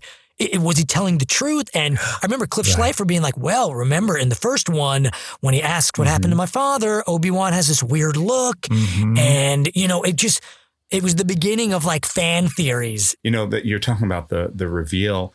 I said the most beautiful thing. It's an interview with George Lucas, who catches a lot of flack for a lot of things, but I'm sure you guys have seen this too, where somebody said, this movie's for children. Did you consider the psychological implications of having the villain turn out to be his father? And would it be too upsetting for kids? And it was like, they talked to child psychologists about it. And he was like, I figured it was okay because what I was told is the kids who can handle it will be fine. And the kids who can't handle it will just think it's a lie. They'll just say it can't be true. It can't be true. Wow. And then when they're a few years later, they're older, they'll find out what the next step is. But, you don't know if he's telling the truth, but you're going to have some kids are going to question, right? Everybody's going to question. Adults are going to question, was that real? Was that not? But it was all about like, would it fuck kids up or scare them too much or give them too many nightmares or give them too many complicated feelings about. And they were like, no, the child's brain has a way of just saying like, if it's too much for them, they'll be like, that's just not true. I thought that was really interesting. Interestingly, he was asked the same question about Jar Jar Binks, and his response was, I like money. Count me out of this one. Better dead here than dead in the core. Ye gods! What did Misa say? What is your major malfunction, numbnuts? What I want to say is, I kind of have the opposite feeling. When you talk about how much you love the movie, both of you, and you say how much is tied to nostalgia, opposite for me. And I think I said this in the first episode. What do you mean? As a kid, because this is the darker episode, because this ends on like this dangling participle of an ending or whatever, that it doesn't have the satisfaction, the childlike satisfaction of the simplicity of Star Wars or Jedi. And those are both more simplistic movies. And I think, someday maybe we'll talk about Jedi more, but I think that's a pretty wet fart of a movie in a lot of ways. I think the ways in which this movie ups the ante and the step forward it makes, I don't think, Dan, you said, I don't know if there's anything like it. I think you're right. I don't think there's really anything like it. The closest thing I can think of is the step that The Dark Knight takes above Batman Begins. But Batman Begins is a pretty mature movie for that kind of thing anyway, especially compared to the older Batman movies. So it's not even that big a leap. To me, this one, I didn't have a real appreciation for Empire Strikes Back, a true appreciation or the kind of appreciation I have now until I was pretty much an adult. I mean, I always liked it as a kid, but it was always the linking episode. It was the darker, slower one. It was a little more because it's more complex and because it's kind of a little more demanding. And it's not that it's not as exciting, but it does take its time more. It is grappling with themes on a more mature level than Star Wars or Jedi seem to my mind. And I still kind of feel that way about it, but now I appreciate that. And as a little kid, it's not that it left me cold, but I found it completely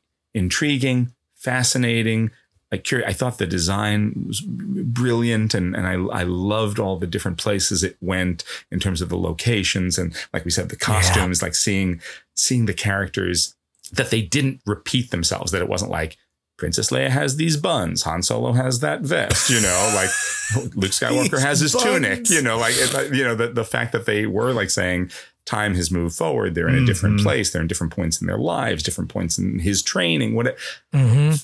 I was fascinated by it, but I was also honestly probably a little scared of it too. I was like, two movies open the same day that are in the cold and a little dark, and snowy, and scary, and with real threat and malice. I remember Gaucho movie and this. Oh, you're referring to Shining. But I did kind of find it a little scary, like as a kid, scary. that Hoth scene is scary. I mean, he says it's prepare for the ground assault. Yeah.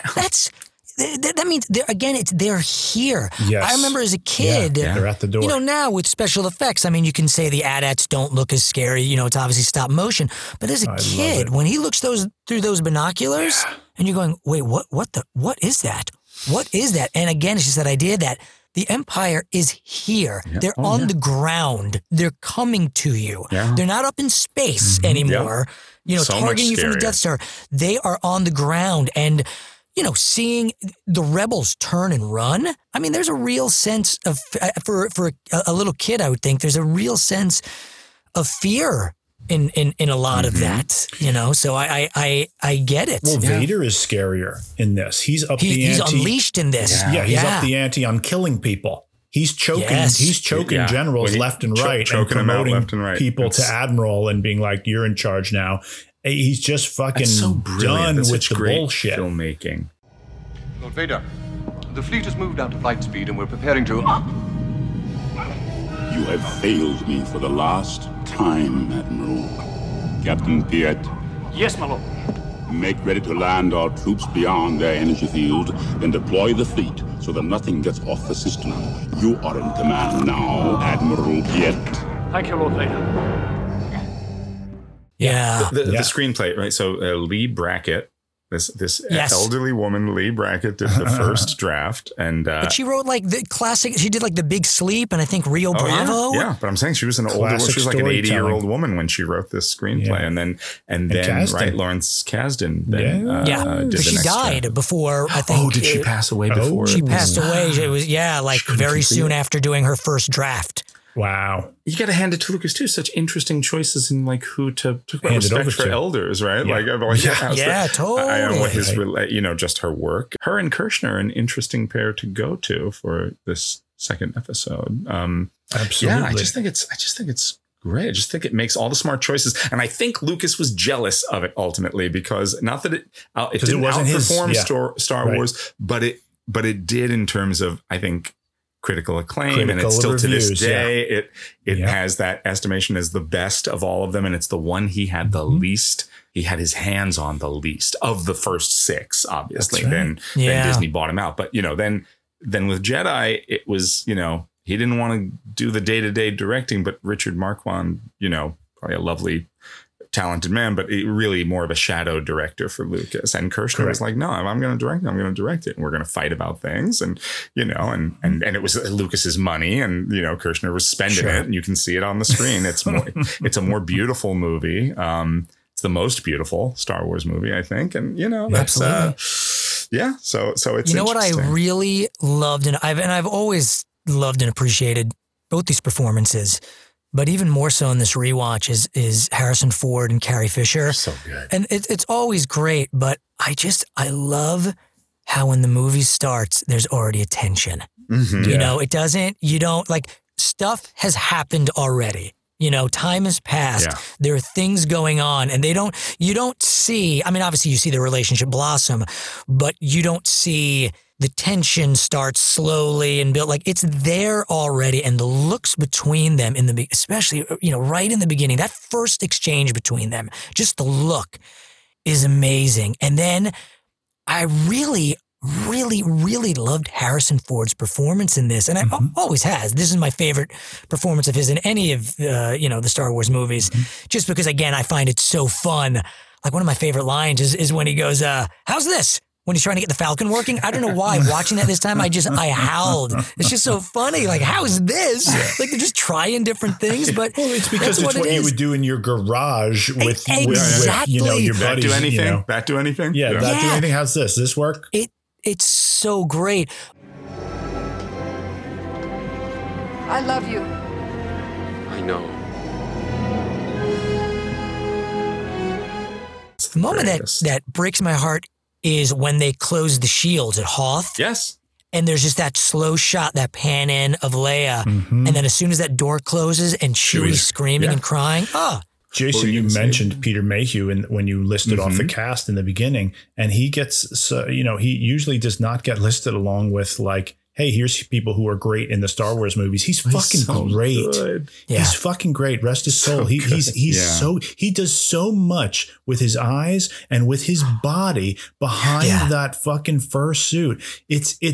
It's such great work he's doing. And so is David Prowse, for that matter. I mean, this is all like, let's go back to the ancient Greeks and fucking the ancient Egyptians and acting in masks and acting in full body stuff with your body and with your eyes and with your voice. And it's incredible work that they're doing physically. And so is fucking Frank Oz, which we need to talk about. Talk about incredible work. That's it. That's a puppet. And it only has so much dexterity because it's a physical fucking puppet. Yes, that's and they have a million wires running through it and make the eyes open more or whatever. But I mean, but the physicality of it, I mean, that's you take his hand away and all of a sudden it just sits there and it's beautiful, but it's lifeless. Right. And then it's just imbued with so much. Yoda's an incredible creation and we talk about big swings, right? What a big swing to have such a major character who imparts so much important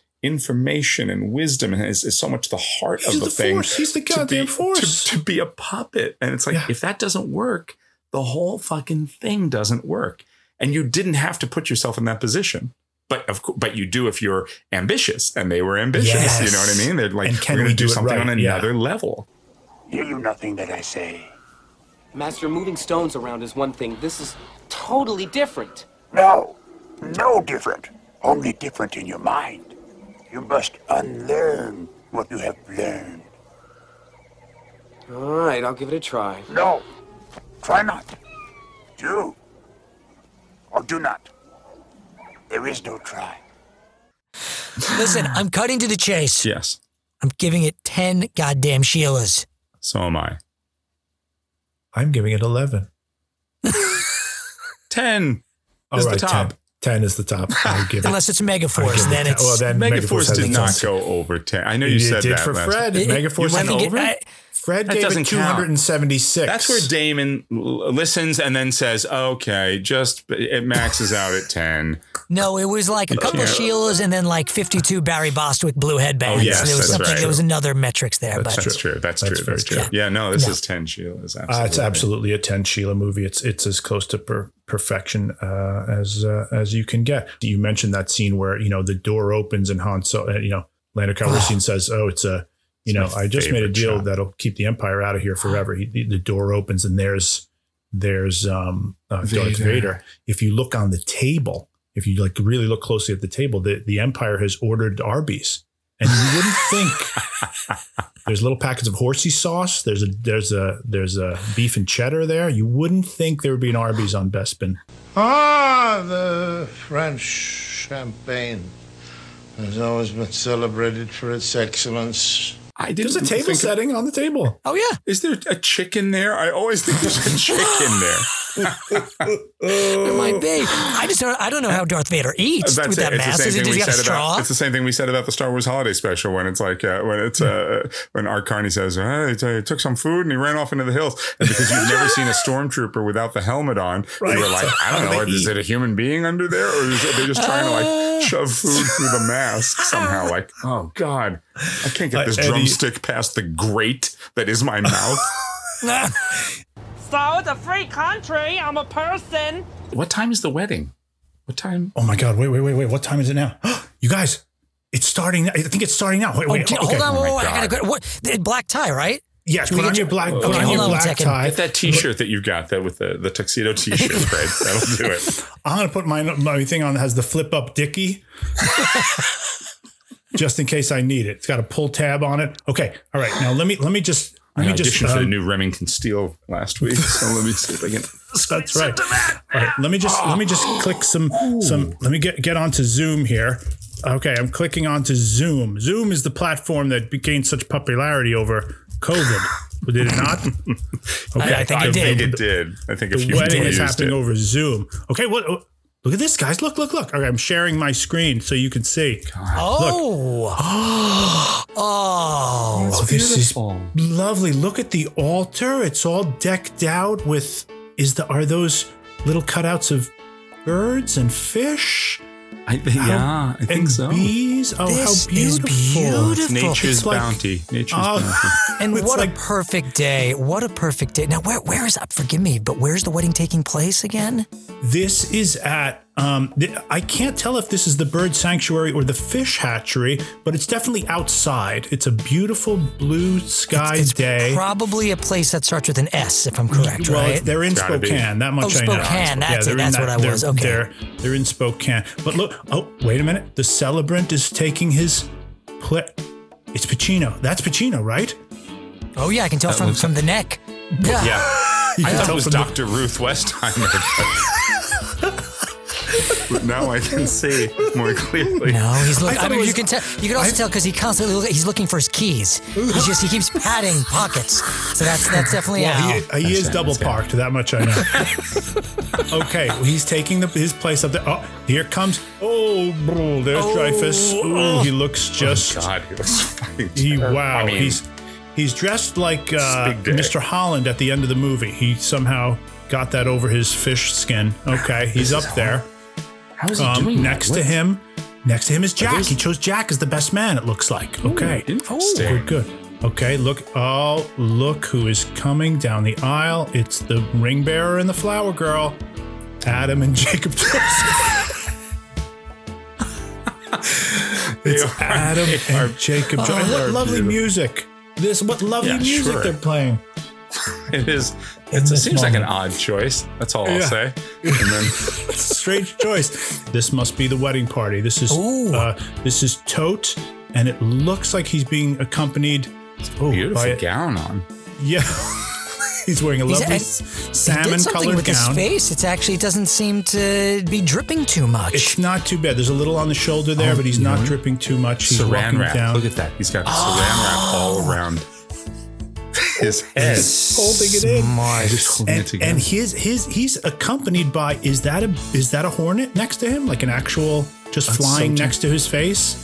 He looks good with that. I don't know what he's wearing, but I mean, if this were on like E! Entertainment, they'd be like, the fashion of the day, it's nefarious. 2022 is going to be nefarious, girl. I know. Seriously, he wears nefarious well. It's like Billy Porter's wearing that. Yeah. That's really, it's He something. really looks good. He really looks fantastic. Look, here comes Geppetto, another groomsman. Geppetto with a it looks like a fish. Must be a relative of the Dreyfus family, perhaps, and he's walking alongside a fish there. No, he's actually carrying a fish bowl. Looks like that could be his dinner. That might not be.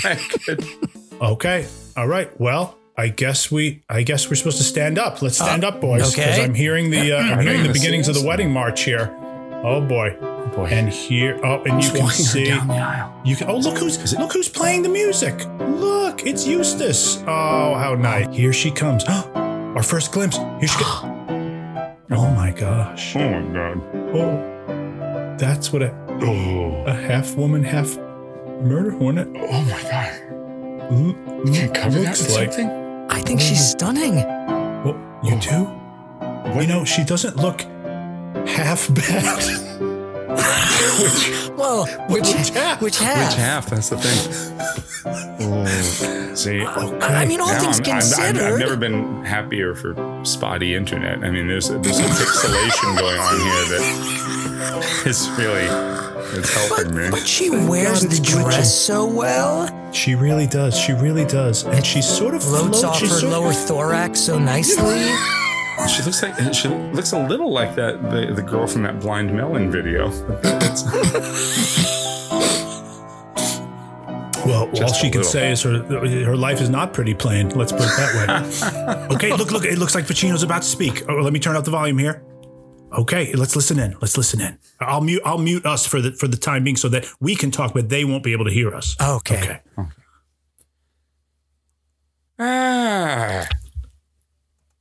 Everybody, find your candies. If you got candies, I cannot find my candies. Where? Jack, reach in here. Get my candies. Really, right now? Perfect. A Werther's. Oh. Mm-hmm. Terrific. Oh, look at all of you. Look at all this nature. We are gathered here to unite two more like 4 or 5 very special beings in 2 corporeal forms. Sheila, the bug lady. I don't have a thing. Does anybody have a full name? Anybody have a full Tote, where's my cards? It's Sheila Smith Johnson Smythe Smithson. Fantastic. I'm not going to say all that, but thank you very much. But you heard it. Most of you heard that. Sheila, what's her face? To be united with, Duddy Kravitz himself, Richard Dreyfuss. You're part quail, you're part salmon, you're all mensch. If there's anybody here, and I know some of you things can't talk, or your mouth is on your ass, there's quite a menagerie here. If anybody's got an issue that they want to raise with this, let's just call it a space problematic marriage. If anybody has anything to say, speak now. Oh, look, you guys, look who's standing up. Who is that? God, what's going it's on? Adam. I'm just here to say, not what you think, okay? I am here to say that if anyone here wants to support any of my new businesses, I will be launching the Flat Tire Strikes Back. Jacob Joseph, what did you have? What did you have for the Gong Show movie? You had a great idea for a business that you wanted to tell the crowd about here at the wedding. Oh yeah. What I thought would be a great business would be clean the man sing machine. And what it is it's a machine. This is brilliant. It's where brilliant. a man comes into your house and he sings while he cleans your house. And he can have clothes or not. It doesn't matter. It's kind of, you get to choose what he should look like. But he'll come in and he'll clean and he'll be a man singing, and he won't be a machine because he'll be a man, but he'll go beep beep beep beep beep, so that it feels like it's a machine. Because sometimes people get scared when it's a real person and they like the idea of a robot better. Why you doing no sit down? Why you no sit down? You ruining the wedding. Why you no sit down? Thank you, Geppetto. I'm trying to have this wedding, huh? I make all of this food for everybody. Come on, Mr. Jack. How come you don't get these people to sit down? This wedding is nuts, I tell you. Nuts. Somebody call a Barbra Streisand, huh? Geppetto, no, don't go there. We had phone sex for like an hour 40 last night, so I've already spoken to her, and I said, Babs, while we're cleaning up here, you want to come? You want to make a trip?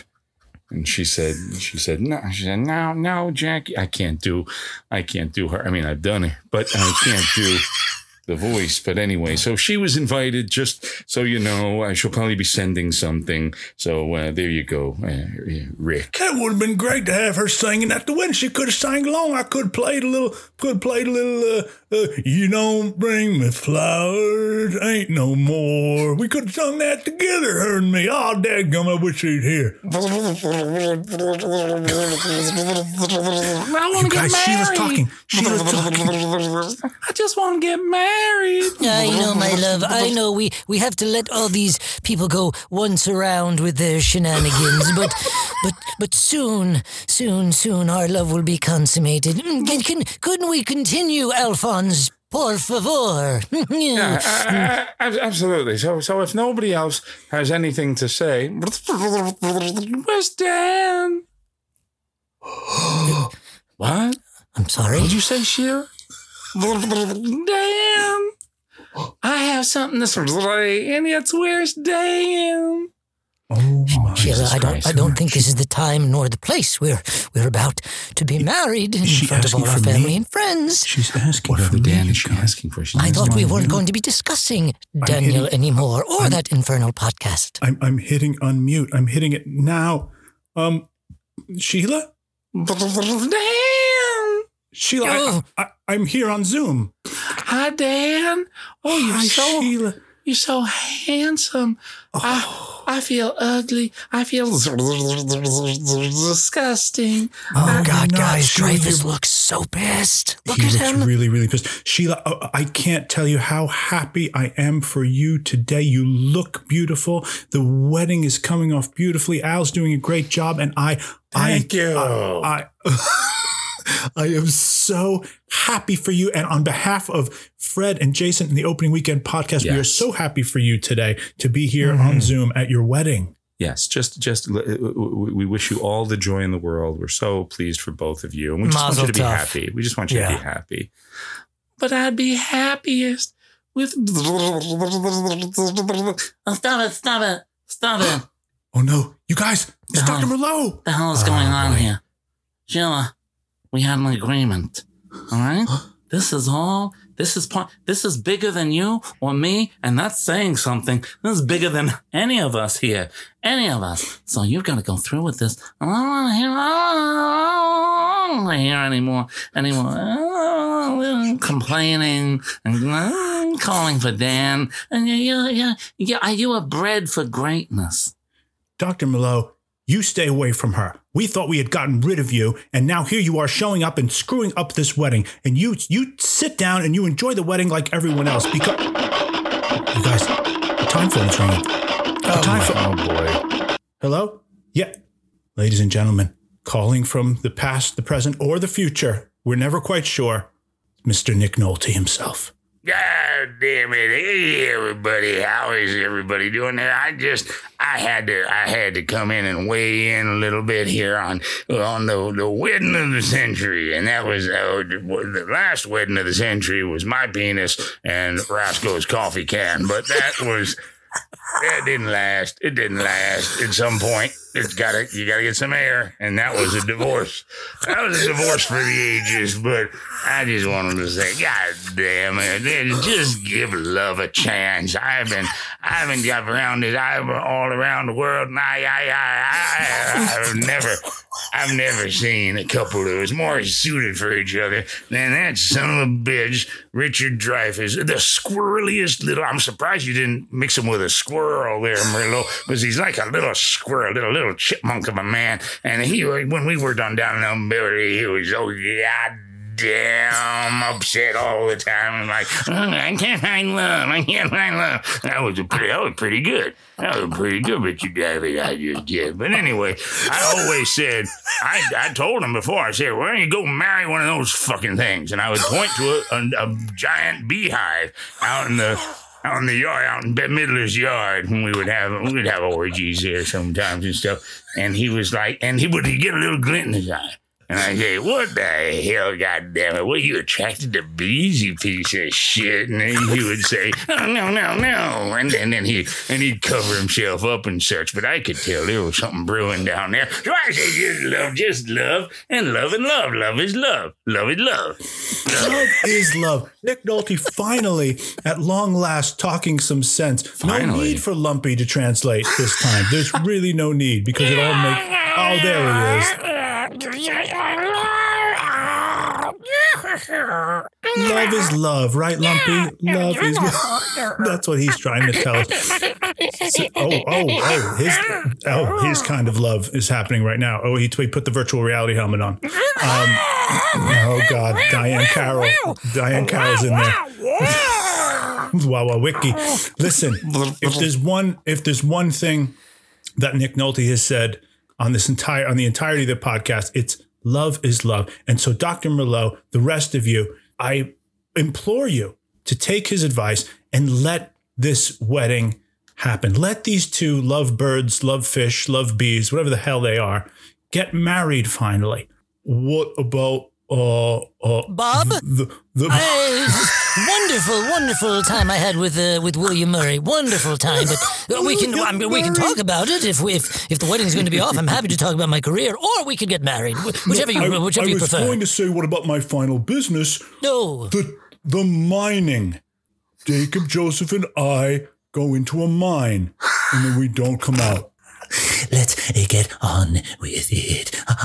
Thank God Streisand's not here, because I'd have to leave.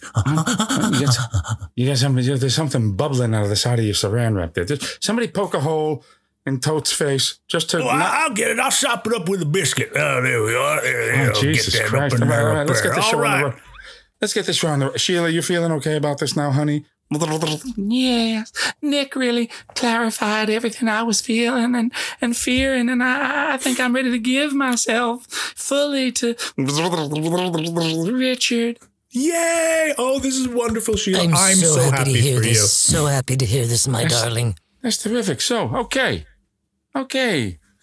Bebop, you take Fish Face over here to be your lawfully wedded husband, to have, to hold, to rub, to tug, to lie down in shady fields with. I don't know. I can't find my keys or my notes. I know Toad just gave them to me, but what do you do? You take this guy?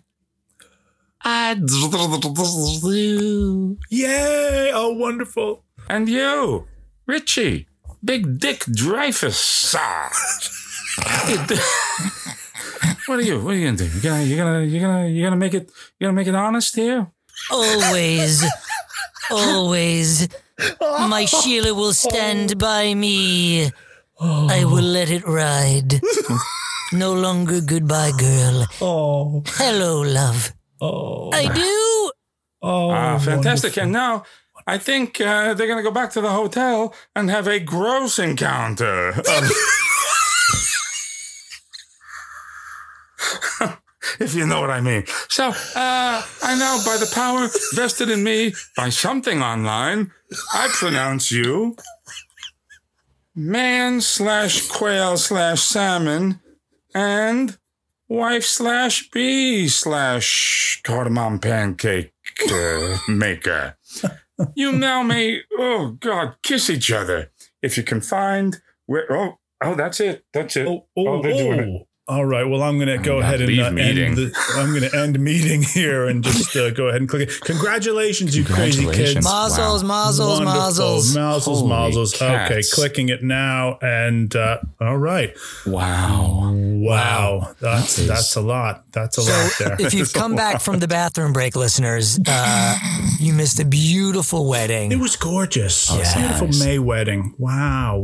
Nice to see them all. Really nice to see them all. It was so nice for the 50th episode. You know, we've been through a lot with Sheila. She was our first listener, and I feel like in a way we were giving her away too. You know, we were there. We're sort of an extended family. So that's nice. And listen, to the rest of you listeners, you know, if you want to invite us to your weddings, I hope we've inspired some other, acts of love through this podcast. Yeah, some love stories. It's true. Have there been other love connections? I don't know. Who knows? God, we'd love to hear about them. And, you know, our love for movies hopefully inspires you to love each other and to love us. And the best way to love us is to listen, to subscribe, to go ahead onto the iTunes, write a nice review on there. Yeah, and, for our anniversary. For our anniversary, for our 50th. Our 50th Divide episode. 50 by 10 and give the 5 stars. Come on. Put the 5 stars on there. 1 for every 10 episodes. Huh? Oh, what a beautiful way to celebrate 50 episodes with you all. What shall the next 50 hold? Come back next week and find out as we return with episode 51. We're traveling back. We're staying in the 80s and we're traveling back to May 21st, 1982.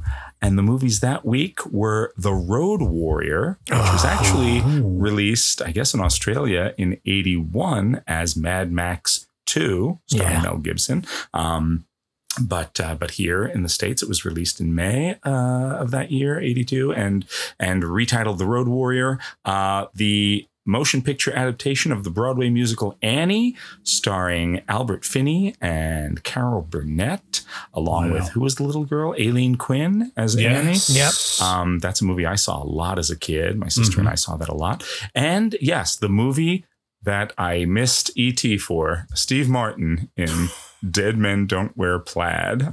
Dan, what you got for us to close out our 50th? I think we have to do a little medley. I think we have to do a little I was medley. hoping for that. Yeah. And I think you'll recognize both of these tunes. Okay. Let me just warm up a little bit here first. Do I need to stand up to get ready to dance at any point? Well, I'll find out. I think you will. I think you will. All right. Let me see if I can. Got to crack the knuckles. Got to get the hands ready. Okay. Let me just tune up first. Hang on. Sometimes I have to tune up. Okay. That's the note I want.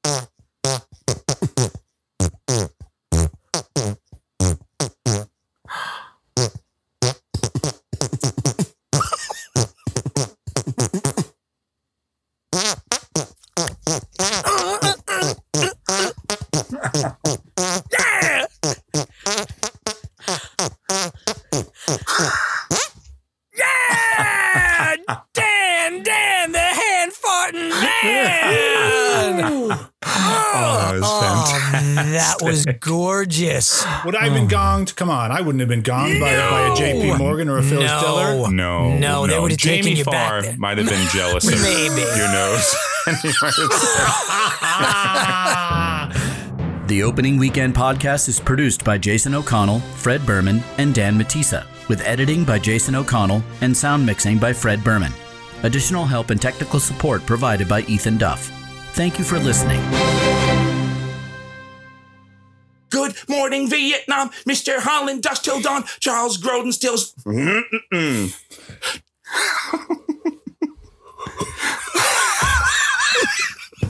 This is 3 hours. Sorry. This is so exciting. No.